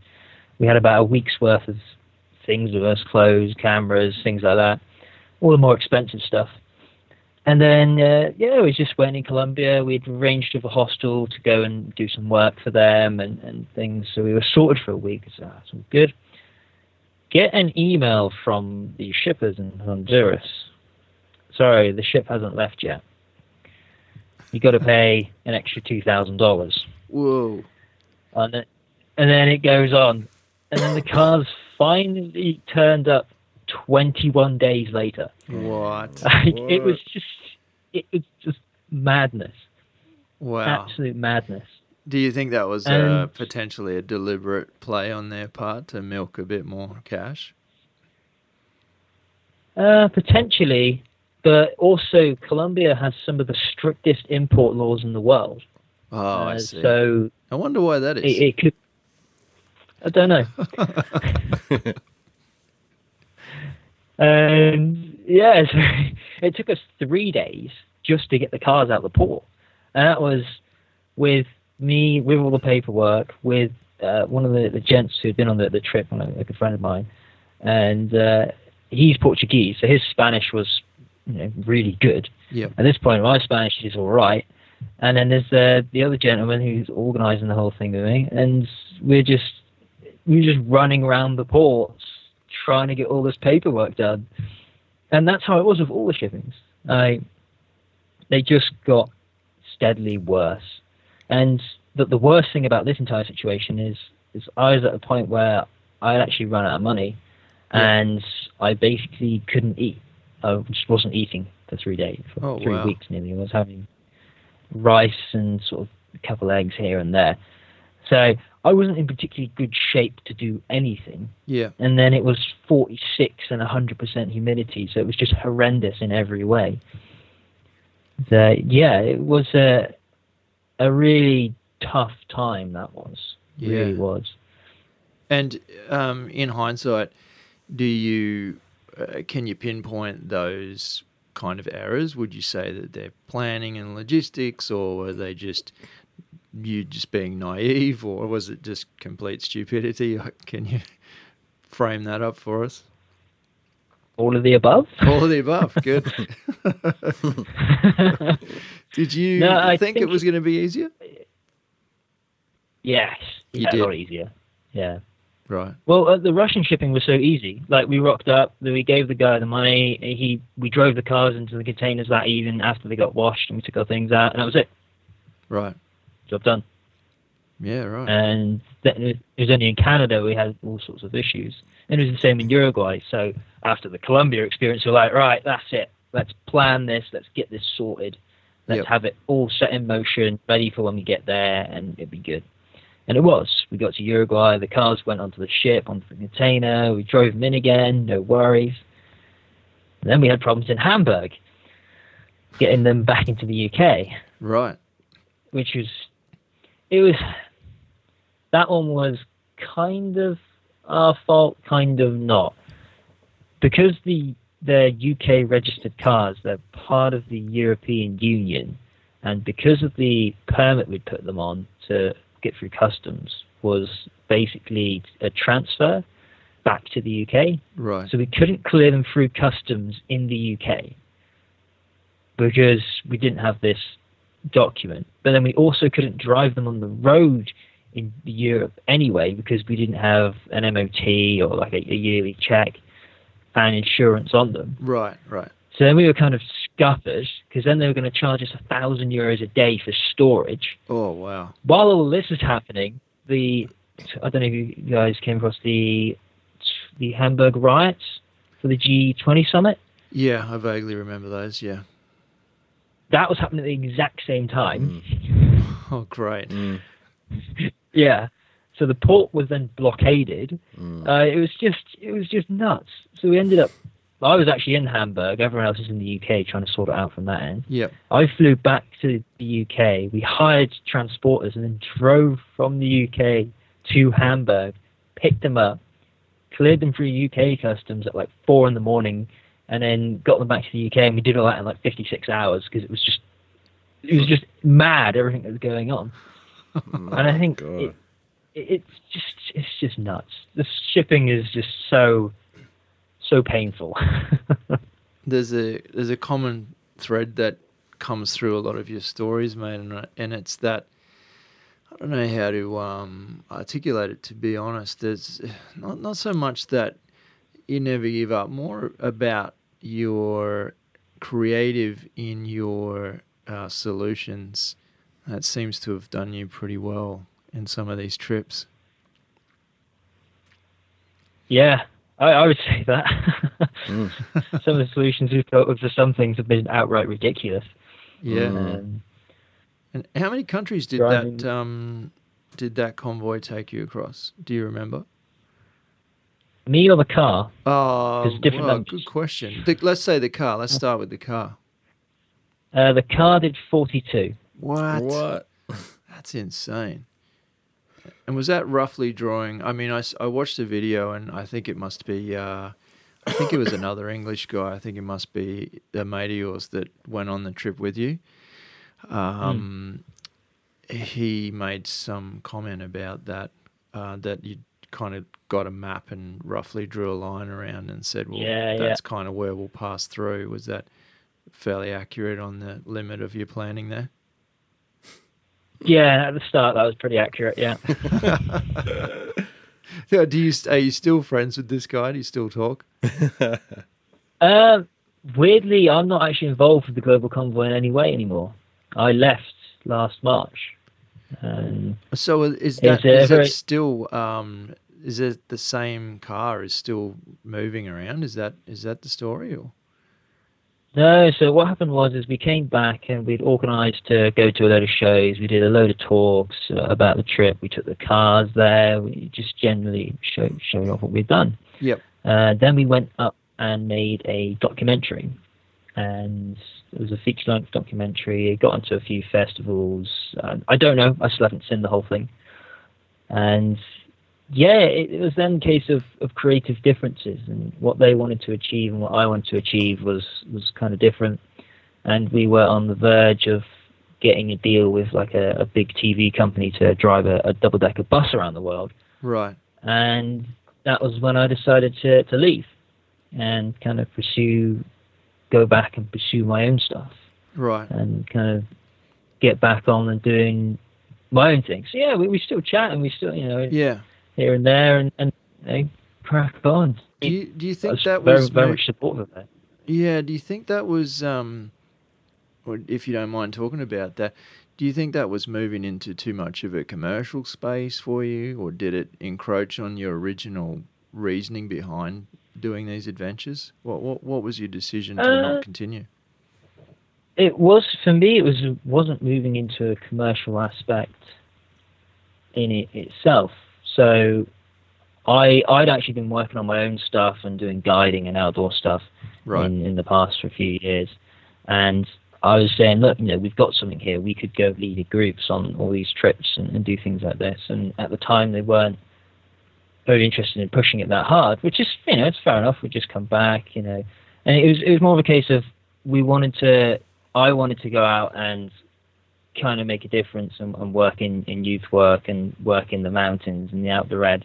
Yep. Whereas they wanted to keep going with the cars, keep driving and keep partying and having a good time, which is fine. There's nothing wrong with that. No, I get both sides of that. Yeah. And that's just not me all the time. Yeah.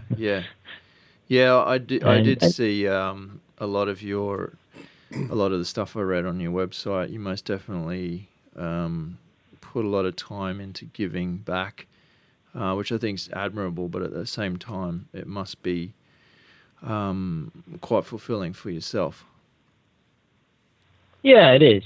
It's amazing to see people going on their own trips and kind of stepping out and kind of breaking past the fear, because that's what a lot of people get held back by is the fear of what will happen if it doesn't go right, if it all goes wrong. Yeah. I know that's where I was. I was terrified to go on the Mongol Rally and quit my job. It was one of the hardest things I did up to that point. Yeah. But it worked out. In fact, I came back and got an even better job. Well, you're definitely a more worldly person. Yeah, and I think the world's something that needs to be seen. I'm very much a strong advocate of people are amazing. The amount of good people in the world is far outweighs the amount of bad people. Yeah. It seems like you really love encouraging people to get out of their comfort zone and kind of find what it is that makes them happy and lead themselves to some sort of personal salvation, or I don't know. I'm trying to read between the lines of how you do love helping or encouraging people to come along and you want them to see what you see and really kind of, I don't know, lift themselves up to a new level of adventure. Do you think that they get so much from that, or is it something that you get a lot out of from helping other people? I think it's a bit of both, really. I think people need to see the world. I think it's very important to actually understand what's going on in countries. Like in Iran, the people of Iran are amazing. Government, I don't know, but the people, the friendliest people and the most hospitable people I've ever met. Right. It's one of the safest countries I've ever been in. The amount of bad press that the people have is just not right. Yeah, my experience. And I think. Sorry, mate. My experience with I lived in Japan for a year and a half, and there's a massive. Well, at the time, I don't know if it's still the case, but at the time there was a massive influx of people from Iran. I don't know why. I still don't know why to this day, whether there was a loophole that made it easy for them to get in. But long story short, there'd be particular places where they'd hang out, and you'd go through and they'd all be so friendly and chatty. I had a couple of guys that I'd regularly run into on the same train when I was heading home after work. And what was hilarious about it was the only language we could both speak was Japanese. So to any Japanese people there was an Australian and an Iranian standing there or sitting there and speaking horrible Japanese to each other. Oh no, they were just ridiculously. Did you hear that sound? Sorry. Craig tried to discreetly crack a beer in the middle of the podcast. Richard, I apologise. He's so rude, mate. I actually had somebody on Facebook say, try and keep Craig away from the whiskey. Oh, you did not. I did so, and I'll talk to you about that later. Oh, as if. I did. I had a guy that listens to the podcast say, try and keep Craig away from the whiskey. So just so you know what I'm dealing with here, Richard. Oh, God. Blimey heck. Blimey. It's chaotic in there. It is. Yeah, it's full on, mate. It's tough on both sides of the table here, I tell you. It's only midday and you're drinking. Not exactly. Sorry about that interruption. I can't remember. We were talking about the lovely people from Iran. Yeah, well, it's not just Iran. It's just everywhere in general. Yep. People everywhere are pretty amazing. I mean, when I was in Japan, we'd split up and we were hitchhiking through Japan. And the amount of incredible people that we met there was just out of this world. Yes, I think for the average person, and I'm going to, make a stereotypical comment here. I think for the average person, no, it's all good. I say stupid things all the time on this podcast. Never. Which is why nobody lets me be a guest on theirs. I have to have my own.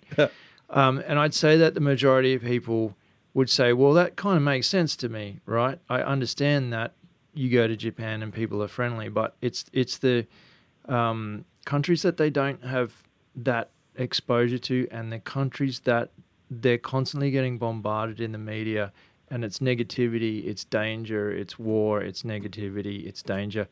And for you to say a comment that you just made a minute ago about how many good people there are is, I think that little soundbite itself speaks absolute volumes. Like that, to me, is what people need to get out of this entire podcast right now. We just need to play him that one line and say, Richard's been everywhere. There's a lot of good people. Get it through your heads. Mm. Yeah, definitely. I mean, I haven't been everywhere, but there are so many good people everywhere. Like, if you're in any situation, there will be someone who will help you out, no matter what the case is, which is why we should all help each other out, no matter what is going on. And because eventually it will come back to help us. Yeah. And that's how it should work. Like, here in the UK, every time I see someone who's hitchhiking, I always try and pick them up because so many people have helped me out in the past. Yep. And I think that's the thing. We need to stop seeing places in the world as this and that and kind of buying into what the media is telling us, and actually look at it a bit closer. Yeah, take what the media is saying, definitely, but that's not everyone. No. It's the case with everything, every group, isn't it? There's always the certain individuals in whatever group it may be that are getting and showcasing that group as this, when it's not the case. Well, I don't think it's a good news headline to say that British adventurer, travels through Mongolia and has fantastic time and gets free dinner from people in a yurt or something. You know what I mean? That's It's not about bad stuff, and it doesn't sell that well. I'm assuming. Absolutely, and that's the thing, isn't it? It doesn't sell, and that's the thing, there, isn't it? I wonder if they'd like the title though. British adventurer nearly dies falling off roof rack off in canyon Much on better. Afghanistan border. I wonder if that would sell. Yeah, that'd probably sell. I think it would be better placed if it was fellow of the Royal Geographical Society falls off roof racks. Just maybe not. They'll be questioning why they're on a roof rack to begin with. Oh, great stuff. Hey, just speaking about that safety aspect, and I don't want to go straight from saying, wow, it's so nice that everyone was great, but I will jump to, are there any kind of hairy moments where you you were concerned about your safety, and it doesn't have to be with other people. It could be, just for weather and all sorts of things like that. Oh yeah, definitely. There's been countless times where, I got swept into the Pacific Ocean, nearly fell off a roof rag. I genuinely nearly died quite a few times, and I isn't just like me saying it and exaggerating the situations. Some of them were pretty like, oh my god, that could have ended very, very badly. Yep. And in terms of safety from other people, not much. There was a few sort of shootings we heard in Guatemala. Wasn't aimed at us in particular. It's fine there. In Slovenia, I think Slovenia was kind of one of the biggest ones, but that's because I was on my own. And I think being on your own, and when you're on your own for quite a few days out in the mountains, you kind of start going into your head, and you kind of look at things in a much different way. And I'm glad you touched on that, because that's something on my list was to discuss the solo hiking aspect of your adventures with you. Yeah, and it's a different aspect. I mean, the whole reason, it was meant to be a shared one actually, until about 2 days before, the person that I was going to go with, they backed out on me. So I was like, you know what, stuff it, I'll just go anyway, see what happens. Yep. And it was great the first week. The next 2 weeks were actually horrendous, and there was a point where I just broke down really. And it is a video clip. I filmed it, and it's kicking around. Yeah. And basically describing how I wanted to quit, wanted to leave the mountains, wanted to just get out of there. I just wanted to get home. Yep. It was turning from solitude to loneliness, and it was just horrendous. It was the worst thing ever at the point. It was just so bad. And was that, did that end up being the end of the trip, or did you continue beyond that? Well, I did. I went on a little bit more. Now, I'm very much someone who doesn't believe in coincidences, or didn't believe in coincidences until that point, really. Around 6 hours later of walking, I actually ran into 2 Canadians, an Australian, a German, a Moroccan, and a Slovenian who had come up from Bled to just climb a mountain. And these are the first native English speakers that I'd seen in around 2.5 weeks. Yep. And 3 weeks' time. I don't want to say that it was a coincidence that I'm having this mental breakdown in the morning, then met these people in the afternoon. I don't know. But I think if I hadn't met them, it probably might have been the end of the trip. Yeah. Did that just kind of fill up the tank for, I guess, human contact? Did you continue on your own after that, or with them? I did, actually. So they kind of learned about what I was doing, and basically, in a way, kidnapped me and said that I was staying at the hostel with them. Okay, come back. Yeah, look, you're coming with us. You're going to stay in a bed tonight, and we're going to cook you food. I'm like, all right. You know what? Stuff it. I'll do that. I need that right now. I stayed there for a day, and we went out and did another little walk, and we was just chatting and kind of, as you do, you're just messing around, having a bit of banter. And then they actually dropped me off. They drove me further up the route, and then I carried on for another two days, and then had to leave the mountains because the weather just got so bad. To the point where the Slovenian government was saying that do not go outside unless you have a need to. So I went outside and carried on walking down out of the mountains, and was dodging bits of roof and bits of building in the rain. And that was solo the last couple of days? Yeah, well, from there, then I went back to the hostel back with the guys again, because I kind of done a big loop around them. Right. And then when the storm passed 2 days later, I carried on. I caught another bus back to where I'd roughly finished off, and went back and then did another, week alone.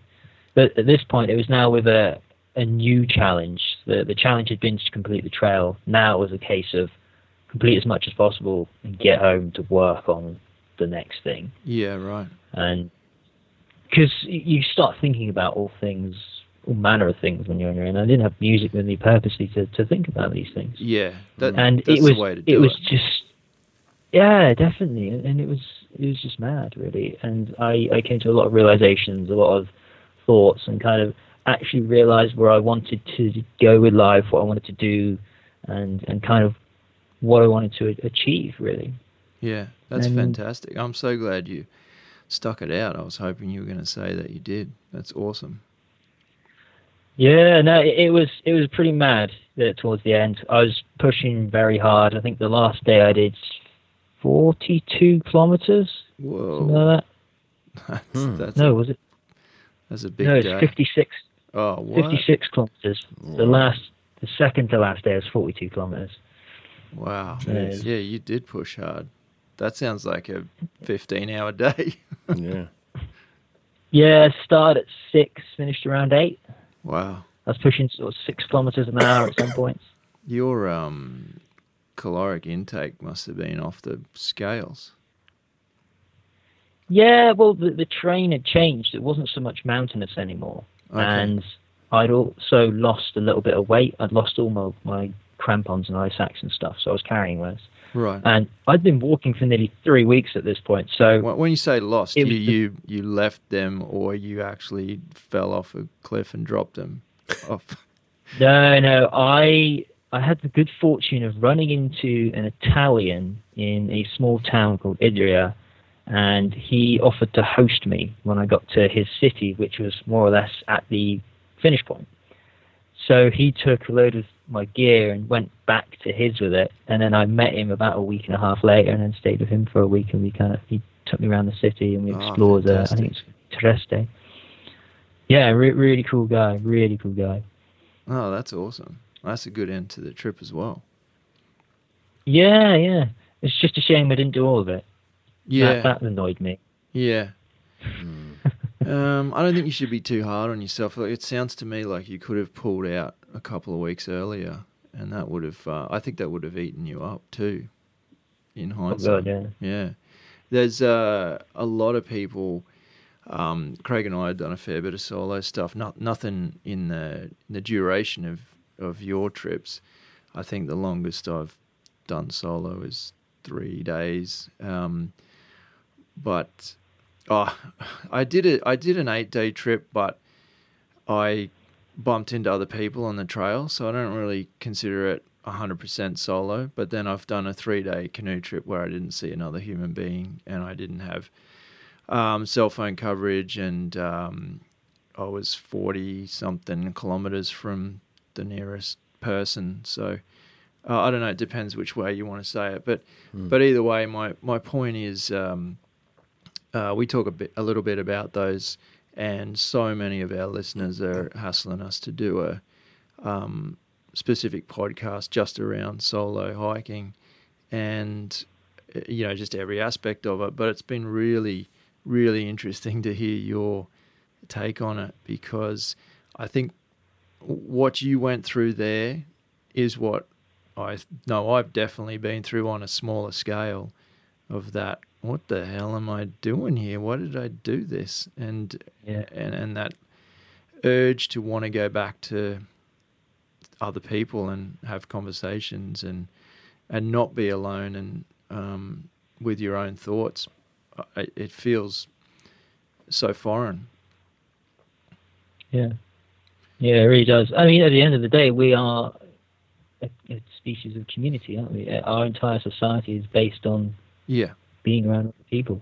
Yeah. So when you take that out of the equation, it becomes entirely foreign. It's something different, and like you just said, I think, and you've experienced, like it really makes you think, doesn't it? Like you start thinking, oh my God, what on earth? Like, why am I doing this? The things that swirl around in your head are just beyond comprehension. Like something that you'd never have the time to put thought into on a day-to-day basis. It's really strange. Yeah, definitely. I can see why so many,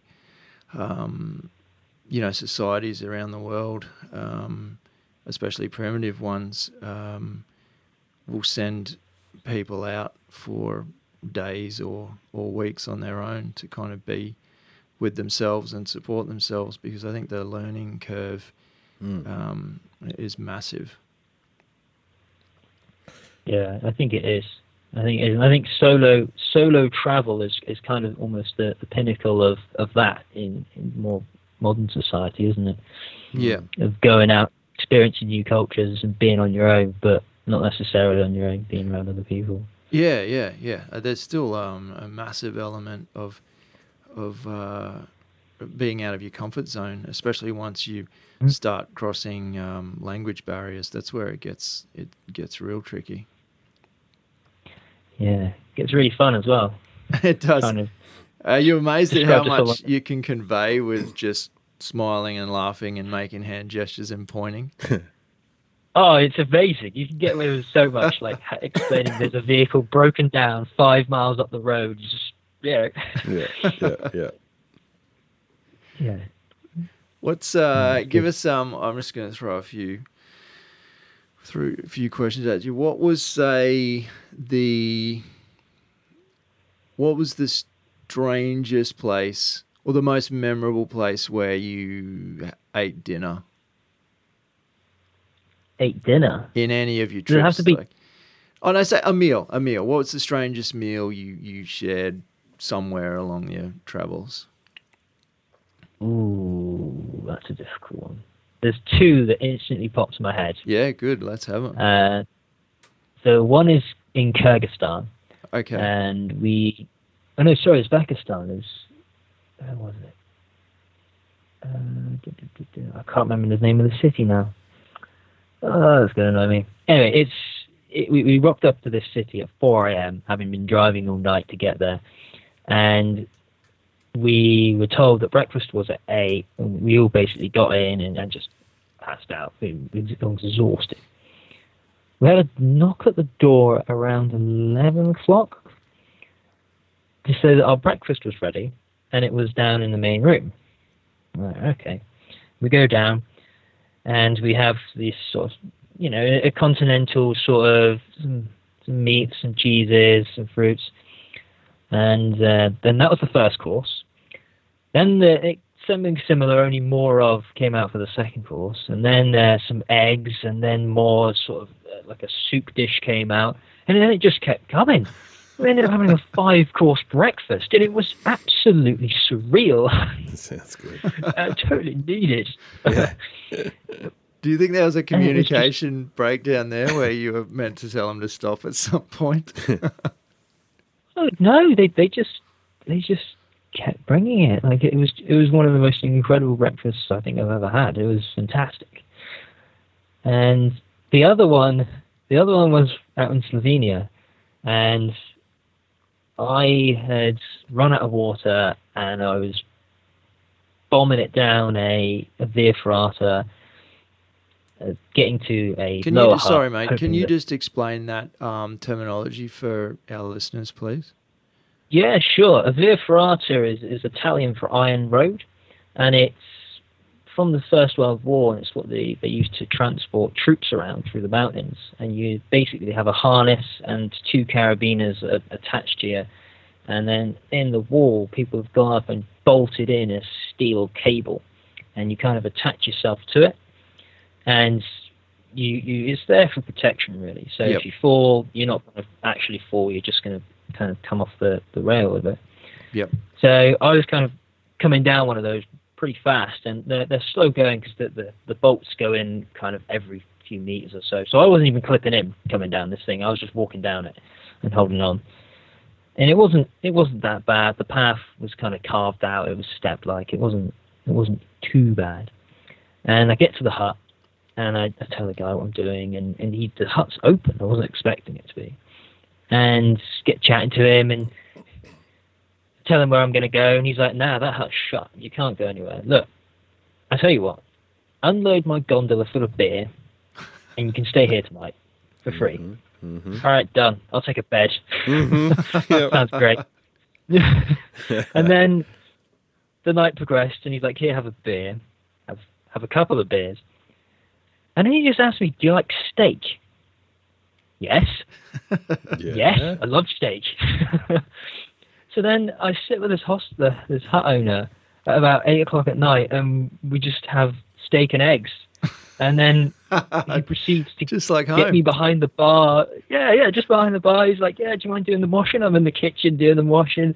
And then we have some wine. And then he pulls out this home-brewed Croatian beer that you open into a bowl and then lays it out into your glass. Like, God, now I woke up with a hangover the next day. Like, blimey heck, man. Like, what was going on? Oh, but I bet that tasted so good, man. Yeah, it did. Beat my pasta any day. Yeah.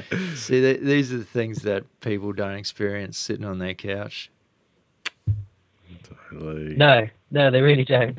And I mean, if you want to take that further, you couldn't even plan that. No, absolutely not. It was just completely spontaneous, completely just happened to be in the right place at the right time and seem okay to the right person. Wow. And again, that ties back into your point earlier where there's so many good people out there that just want to help you along. Yeah, definitely. Oh, that's Yeah. But crazy stuff, mate. You sound like it's like talking to a 60-year-old man about all of his adventures, his lifelong adventures, mate. And you're just at the tip of the iceberg by the sounds of it. Just getting started. yeah, I mean, I've only been traveling internationally for 5 years. So I left Yeah. the country for the first time properly when I was 21. Incredible. So Before you can do a lot. Yeah. Before I ask you what's next, I think we need to backtrack a bit, and you need to unpack this falling off the roof racks or almost falling off the roof rack story. Which time? Oh, okay. Gee. I don't know, one or And which two of the country? most memorable ones. I guess the one you were referring to earlier in the podcast. Yes. So the one I was referring to earlier was in Tajikistan, and the roads were so horrendously bad that we just couldn't see anything.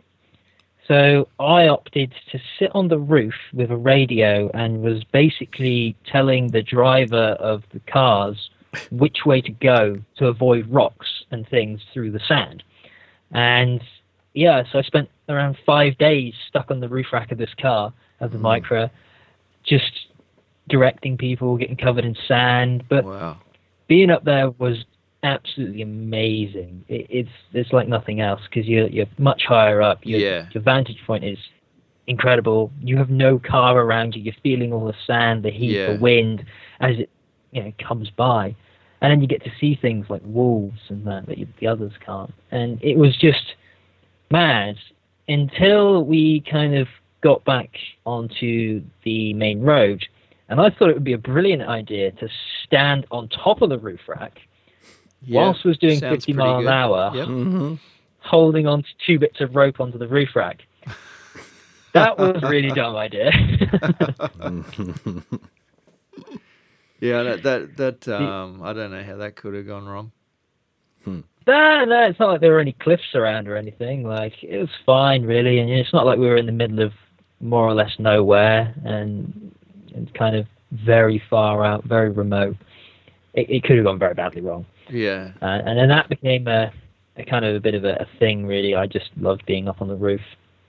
Yeah. And we kind of took it a step further in Mongolia. A step further. We were all than very... that. Yeah, oh yeah, way further. All right. Do tell. So me and my mate were in the car, and everyone else was kind of car sharing and stuff. And he had just jumped from one roof rack to the other roof rack of all the vehicles, scaring the bejesus out of everyone, which was hilarious for myself. Yeah. And we kind of got back in the Micra and we thought, you know what? How fun would it be to see how fast we could get around the car? So the passenger gets out of the passenger seats, climbs out the window, goes across the bonnet, climbs in the driver's window, and then takes over driving the car.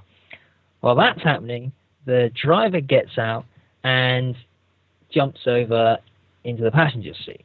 Right. Now, we did this a few times. It's all right. We did it at 30 miles an hour and things. And then it got to a point where I was on the driver's window. My mate was still in the passenger's window. So nobody was driving the car. And somebody did a handbrake turn right in front of us. Ooh. So I started steering the car with my foot as we were trying to avoid them whilst not going down. It was about 8 foot. Sort of dip to the left. Somebody decided to stop doing that because it was a bit silly. And I don't recommend anybody does it, really. It's absolutely madness and stupid. You were saying earlier that you didn't really believe in coincidences, but do you believe in luck? Yes. Yes, I do. Right. Yeah. You think that you being able to talk to us today has probably got a bit of luck involved in it? Yeah. I mean, you nearly missed me. I'm meant to be packing for another trip, which I'm leaving for in about 2 hours. So. Oh, wow. Gee, I'm very grateful for you giving us so much time, considering you need to be getting out of there. Jeez. And it's all good fun. I did have another. Where was my other question? Oh, yeah. Well, I do want to know what's next. Apart from, I mean, what's this? Is this a smaller trip that you're about to leave on now? Yeah, so this one is actually UK based, and I'm taking, I don't actually know how many, I need to find out, up to 100 young people on a 4 week sort of training. We've got outdoor education sort of week, and then we're in the university for a week, and we're sort of learning new skills with the young people, and then they kind of build their own social action project, and then actually lead that and run it themselves. It's not any input from us. So that's kind of the next 2 weeks. And I'm doing it again later in August. Oh, wow. That's currently what's happening. And then the next sort of big trip, because I don't have anything planned yet. There's lots of ideas. Yeah. And is that a trip that you alluded to earlier? Is that potentially something you might put a bit more time into thinking about? Well, I've thought about it, and I've kind of sorted out most of the route, and the feasibility of it is I don't know if it's possible. I need to work out the timings a year. Yep. But that one could be next year. But I'm also planning on a few other things next year. There's also talk of a 6-month road trip around the States and Canada with the Micras. Oh, yeah. Well, in America, a Micra just doesn't exist. So anything with below like a 1 liter engine, they didn't have a clue what to do. Like, I tried to get a part, and they'd sent me down a lawnmower garage to get some parts.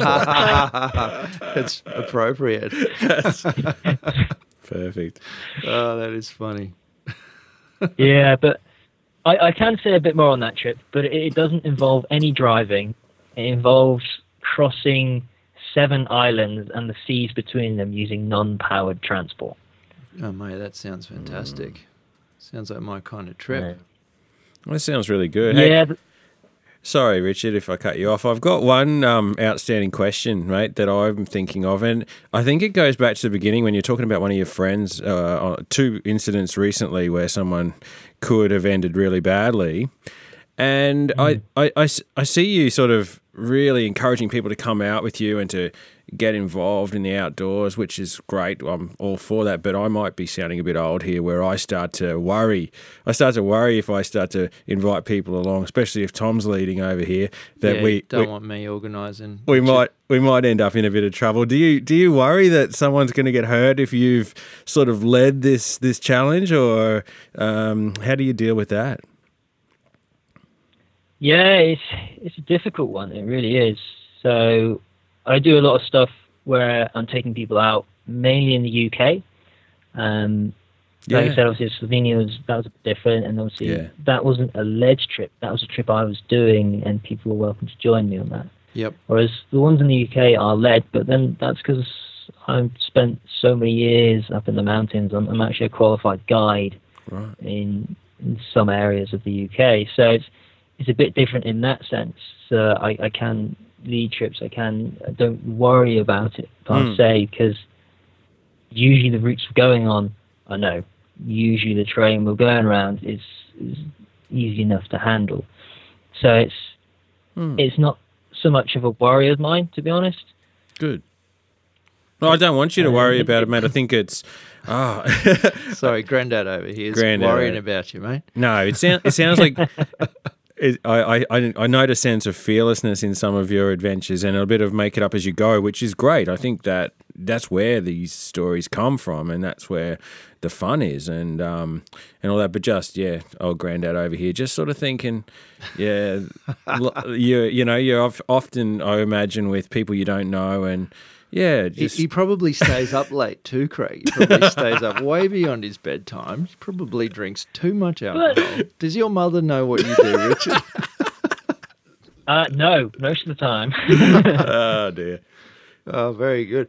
I try and plan trips for Craig by not planning them to put a sense of adventure, and then he doesn't like it. It is a fair point, to be honest. Like, quite a lot of people wouldn't want to do the trips that I do because they are so unplanned, and that's totally fair. Like, some trips do need planning. Like, the Slovenia trip was fairly reckless, but it was also pretty well planned. Like, I had a guidebook. I knew where I was going to get stopped. I knew where I was going to get food from. I knew how many days I was going to go out. But I think it's kind of not over planning it. If you over plan it to the day, then you've got no room for spontaneity and kind of going from there. But absolutely, 100%. If you don't plan it at all, you end up in the situation that we had in the convoy, in absolute chaos, which is also not ideal. Well, I'll just follow that up, Richard, saying that if something did go wrong, mate, it sounds like you would be the sort of bloke you'd want next to you anyway. So that's cool. No, I accept that. That's cool. I spent a month in Fiji, Richard, and I was around about your age at the time, and I remember kind of planning to get there, planning to meet up with my mate who was already over there, and for me that was about all the planning I did. And when I got there, I remember, I wouldn't use the word panicking, but I did kind of stress that, well, hey, shouldn't I have planned a bit more? But once I got used to that feeling of, well, what are we going to do today?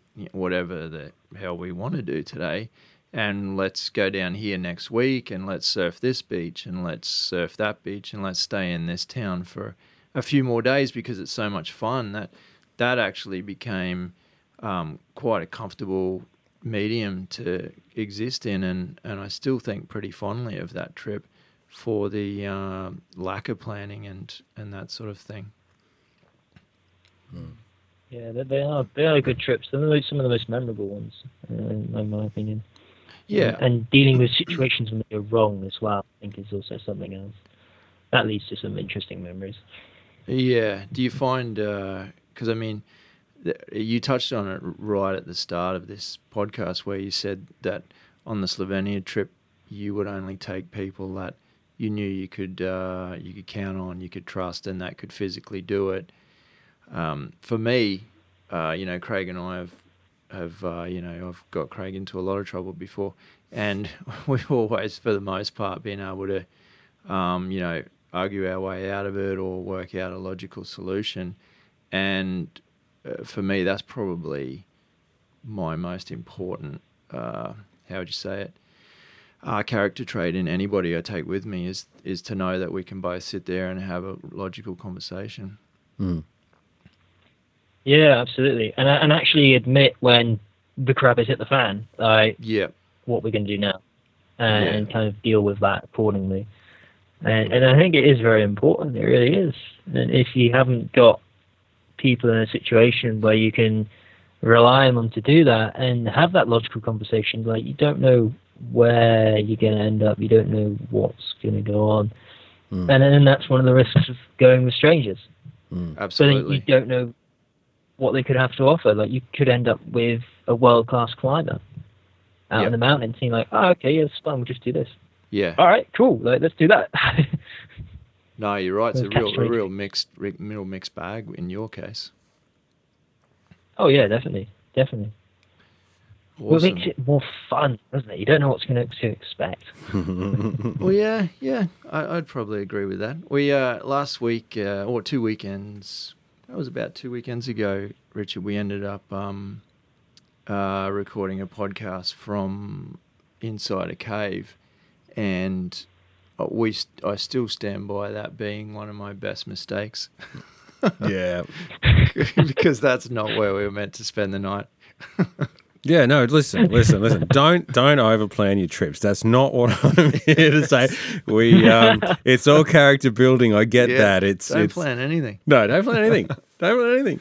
I'm changed. I'm a new man. No, that's awesome, Richard. I think you've got the perfect balance of planning and just letting it swing in the wind, so to speak. Absolutely. And I think that's a pretty cool character trait. No, it's impressive. I think that if more people would put themselves out of their comfort zone like you, especially at that kind of, at that age that you're at where everything's, your whole personality and everything's still forming in a sense of who you're going to be. I just find it really refreshing to see you just out there just killing it, mate. It's fantastic. Yeah, thank you very much, guys. It really is good fun, and there's quite a few people who are doing it. There really is, and they're all doing it in their own different way. And I encourage everyone to have a go at it. It comes with time, isn't it? It's the same with anything. It comes with time. Yeah, and a lot of commitment. The first one will be, yeah, definitely. The first one will be terrifying, and then it will just get easier. Yeah. To the point where you're on a podcast and you've got less than an hour and a half, 2 hours to pack for the next trip. You keep going back to that. I'm feeling really guilty now. I'm totally cool with wrapping it up though, because we've gotten so much out of you. Yeah. At the same time, I think that signing off now also leaves us so much more to talk about in the future, mate. And I would honestly say that, and I know Craig would agree, that I think there should be a semi-regular thing, maybe catch up with you every year and see what crazy stuff you've added to the list, mate, if you're keen. Oh, every year, blooming heck. You need more than an hour and a half. We're cool. We don't have time limit. You're the only one with a time limit because you got to pack. Yeah, that's true. That's fair. Yeah, it's all good, buddy. Hey, what would you say the best way for people to kind of keep an eye on what crazy stuff you're up to? What's the best way for people to do that? I would say social media, although at the minute I'm having a bit of a social media break and kind of not doing anything with it over the summer. Okay. But that is the best place to kind of catch up with what I'm up to and kind of, social media. Yeah, I think personally as well, I'd recommend your website as well because that gave me a lot of background on everything, and I'll certainly be including all those links and videos in the show notes when I put that together for the listeners. So it's easy for them; they can just go to the show notes and get everything. But yep. And on a more exclusive note, come September time. So I've got to do it now. I will be uploading videos once a week on a YouTube channel. Oh wow, you've committed, mate. I've committed, yeah. I've spent the last week and a half editing videos like a maniac, but it's doing it. I'm committing. Oh, good. There you go. That's a big step. That's great. That's a hell of a way to build an audience. I look forward to checking it out myself. Yeah, it'd be good. Well, all I can say is thank you for having me, guys, and I look forward to speaking to you next year. Yeah, no, like you say, it might have to be sooner, but really appreciate your time. Thanks for reaching out to us. It's been a hoot listening to what you get up to. I wish you very, very safe travels on your next adventures, mate. Yeah, and yourself, guys, and to everyone else. Have fun on your travels and adventures. Yeah, thanks for the chat, Richard, and all the best on your trip, mate. All right. Awesome. Thank you very much, guys. Take care of yourself, mate. Go and get packing, will you? Yeah. See ya. Of course. All right. See ya. See you, fella. Bye. If you're listening to this podcast on iTunes, we'd really appreciate your ratings and comments if you can spare the time. If you'd like to know more about Hike or Die TV and keep track of our adventures around Australia, make sure you drop by hikeordie.com. That's where you'll find all the information you'll need to follow us on YouTube, Facebook, Twitter, Instagram or Pinterest. As always, we appreciate your support. Thanks for listening.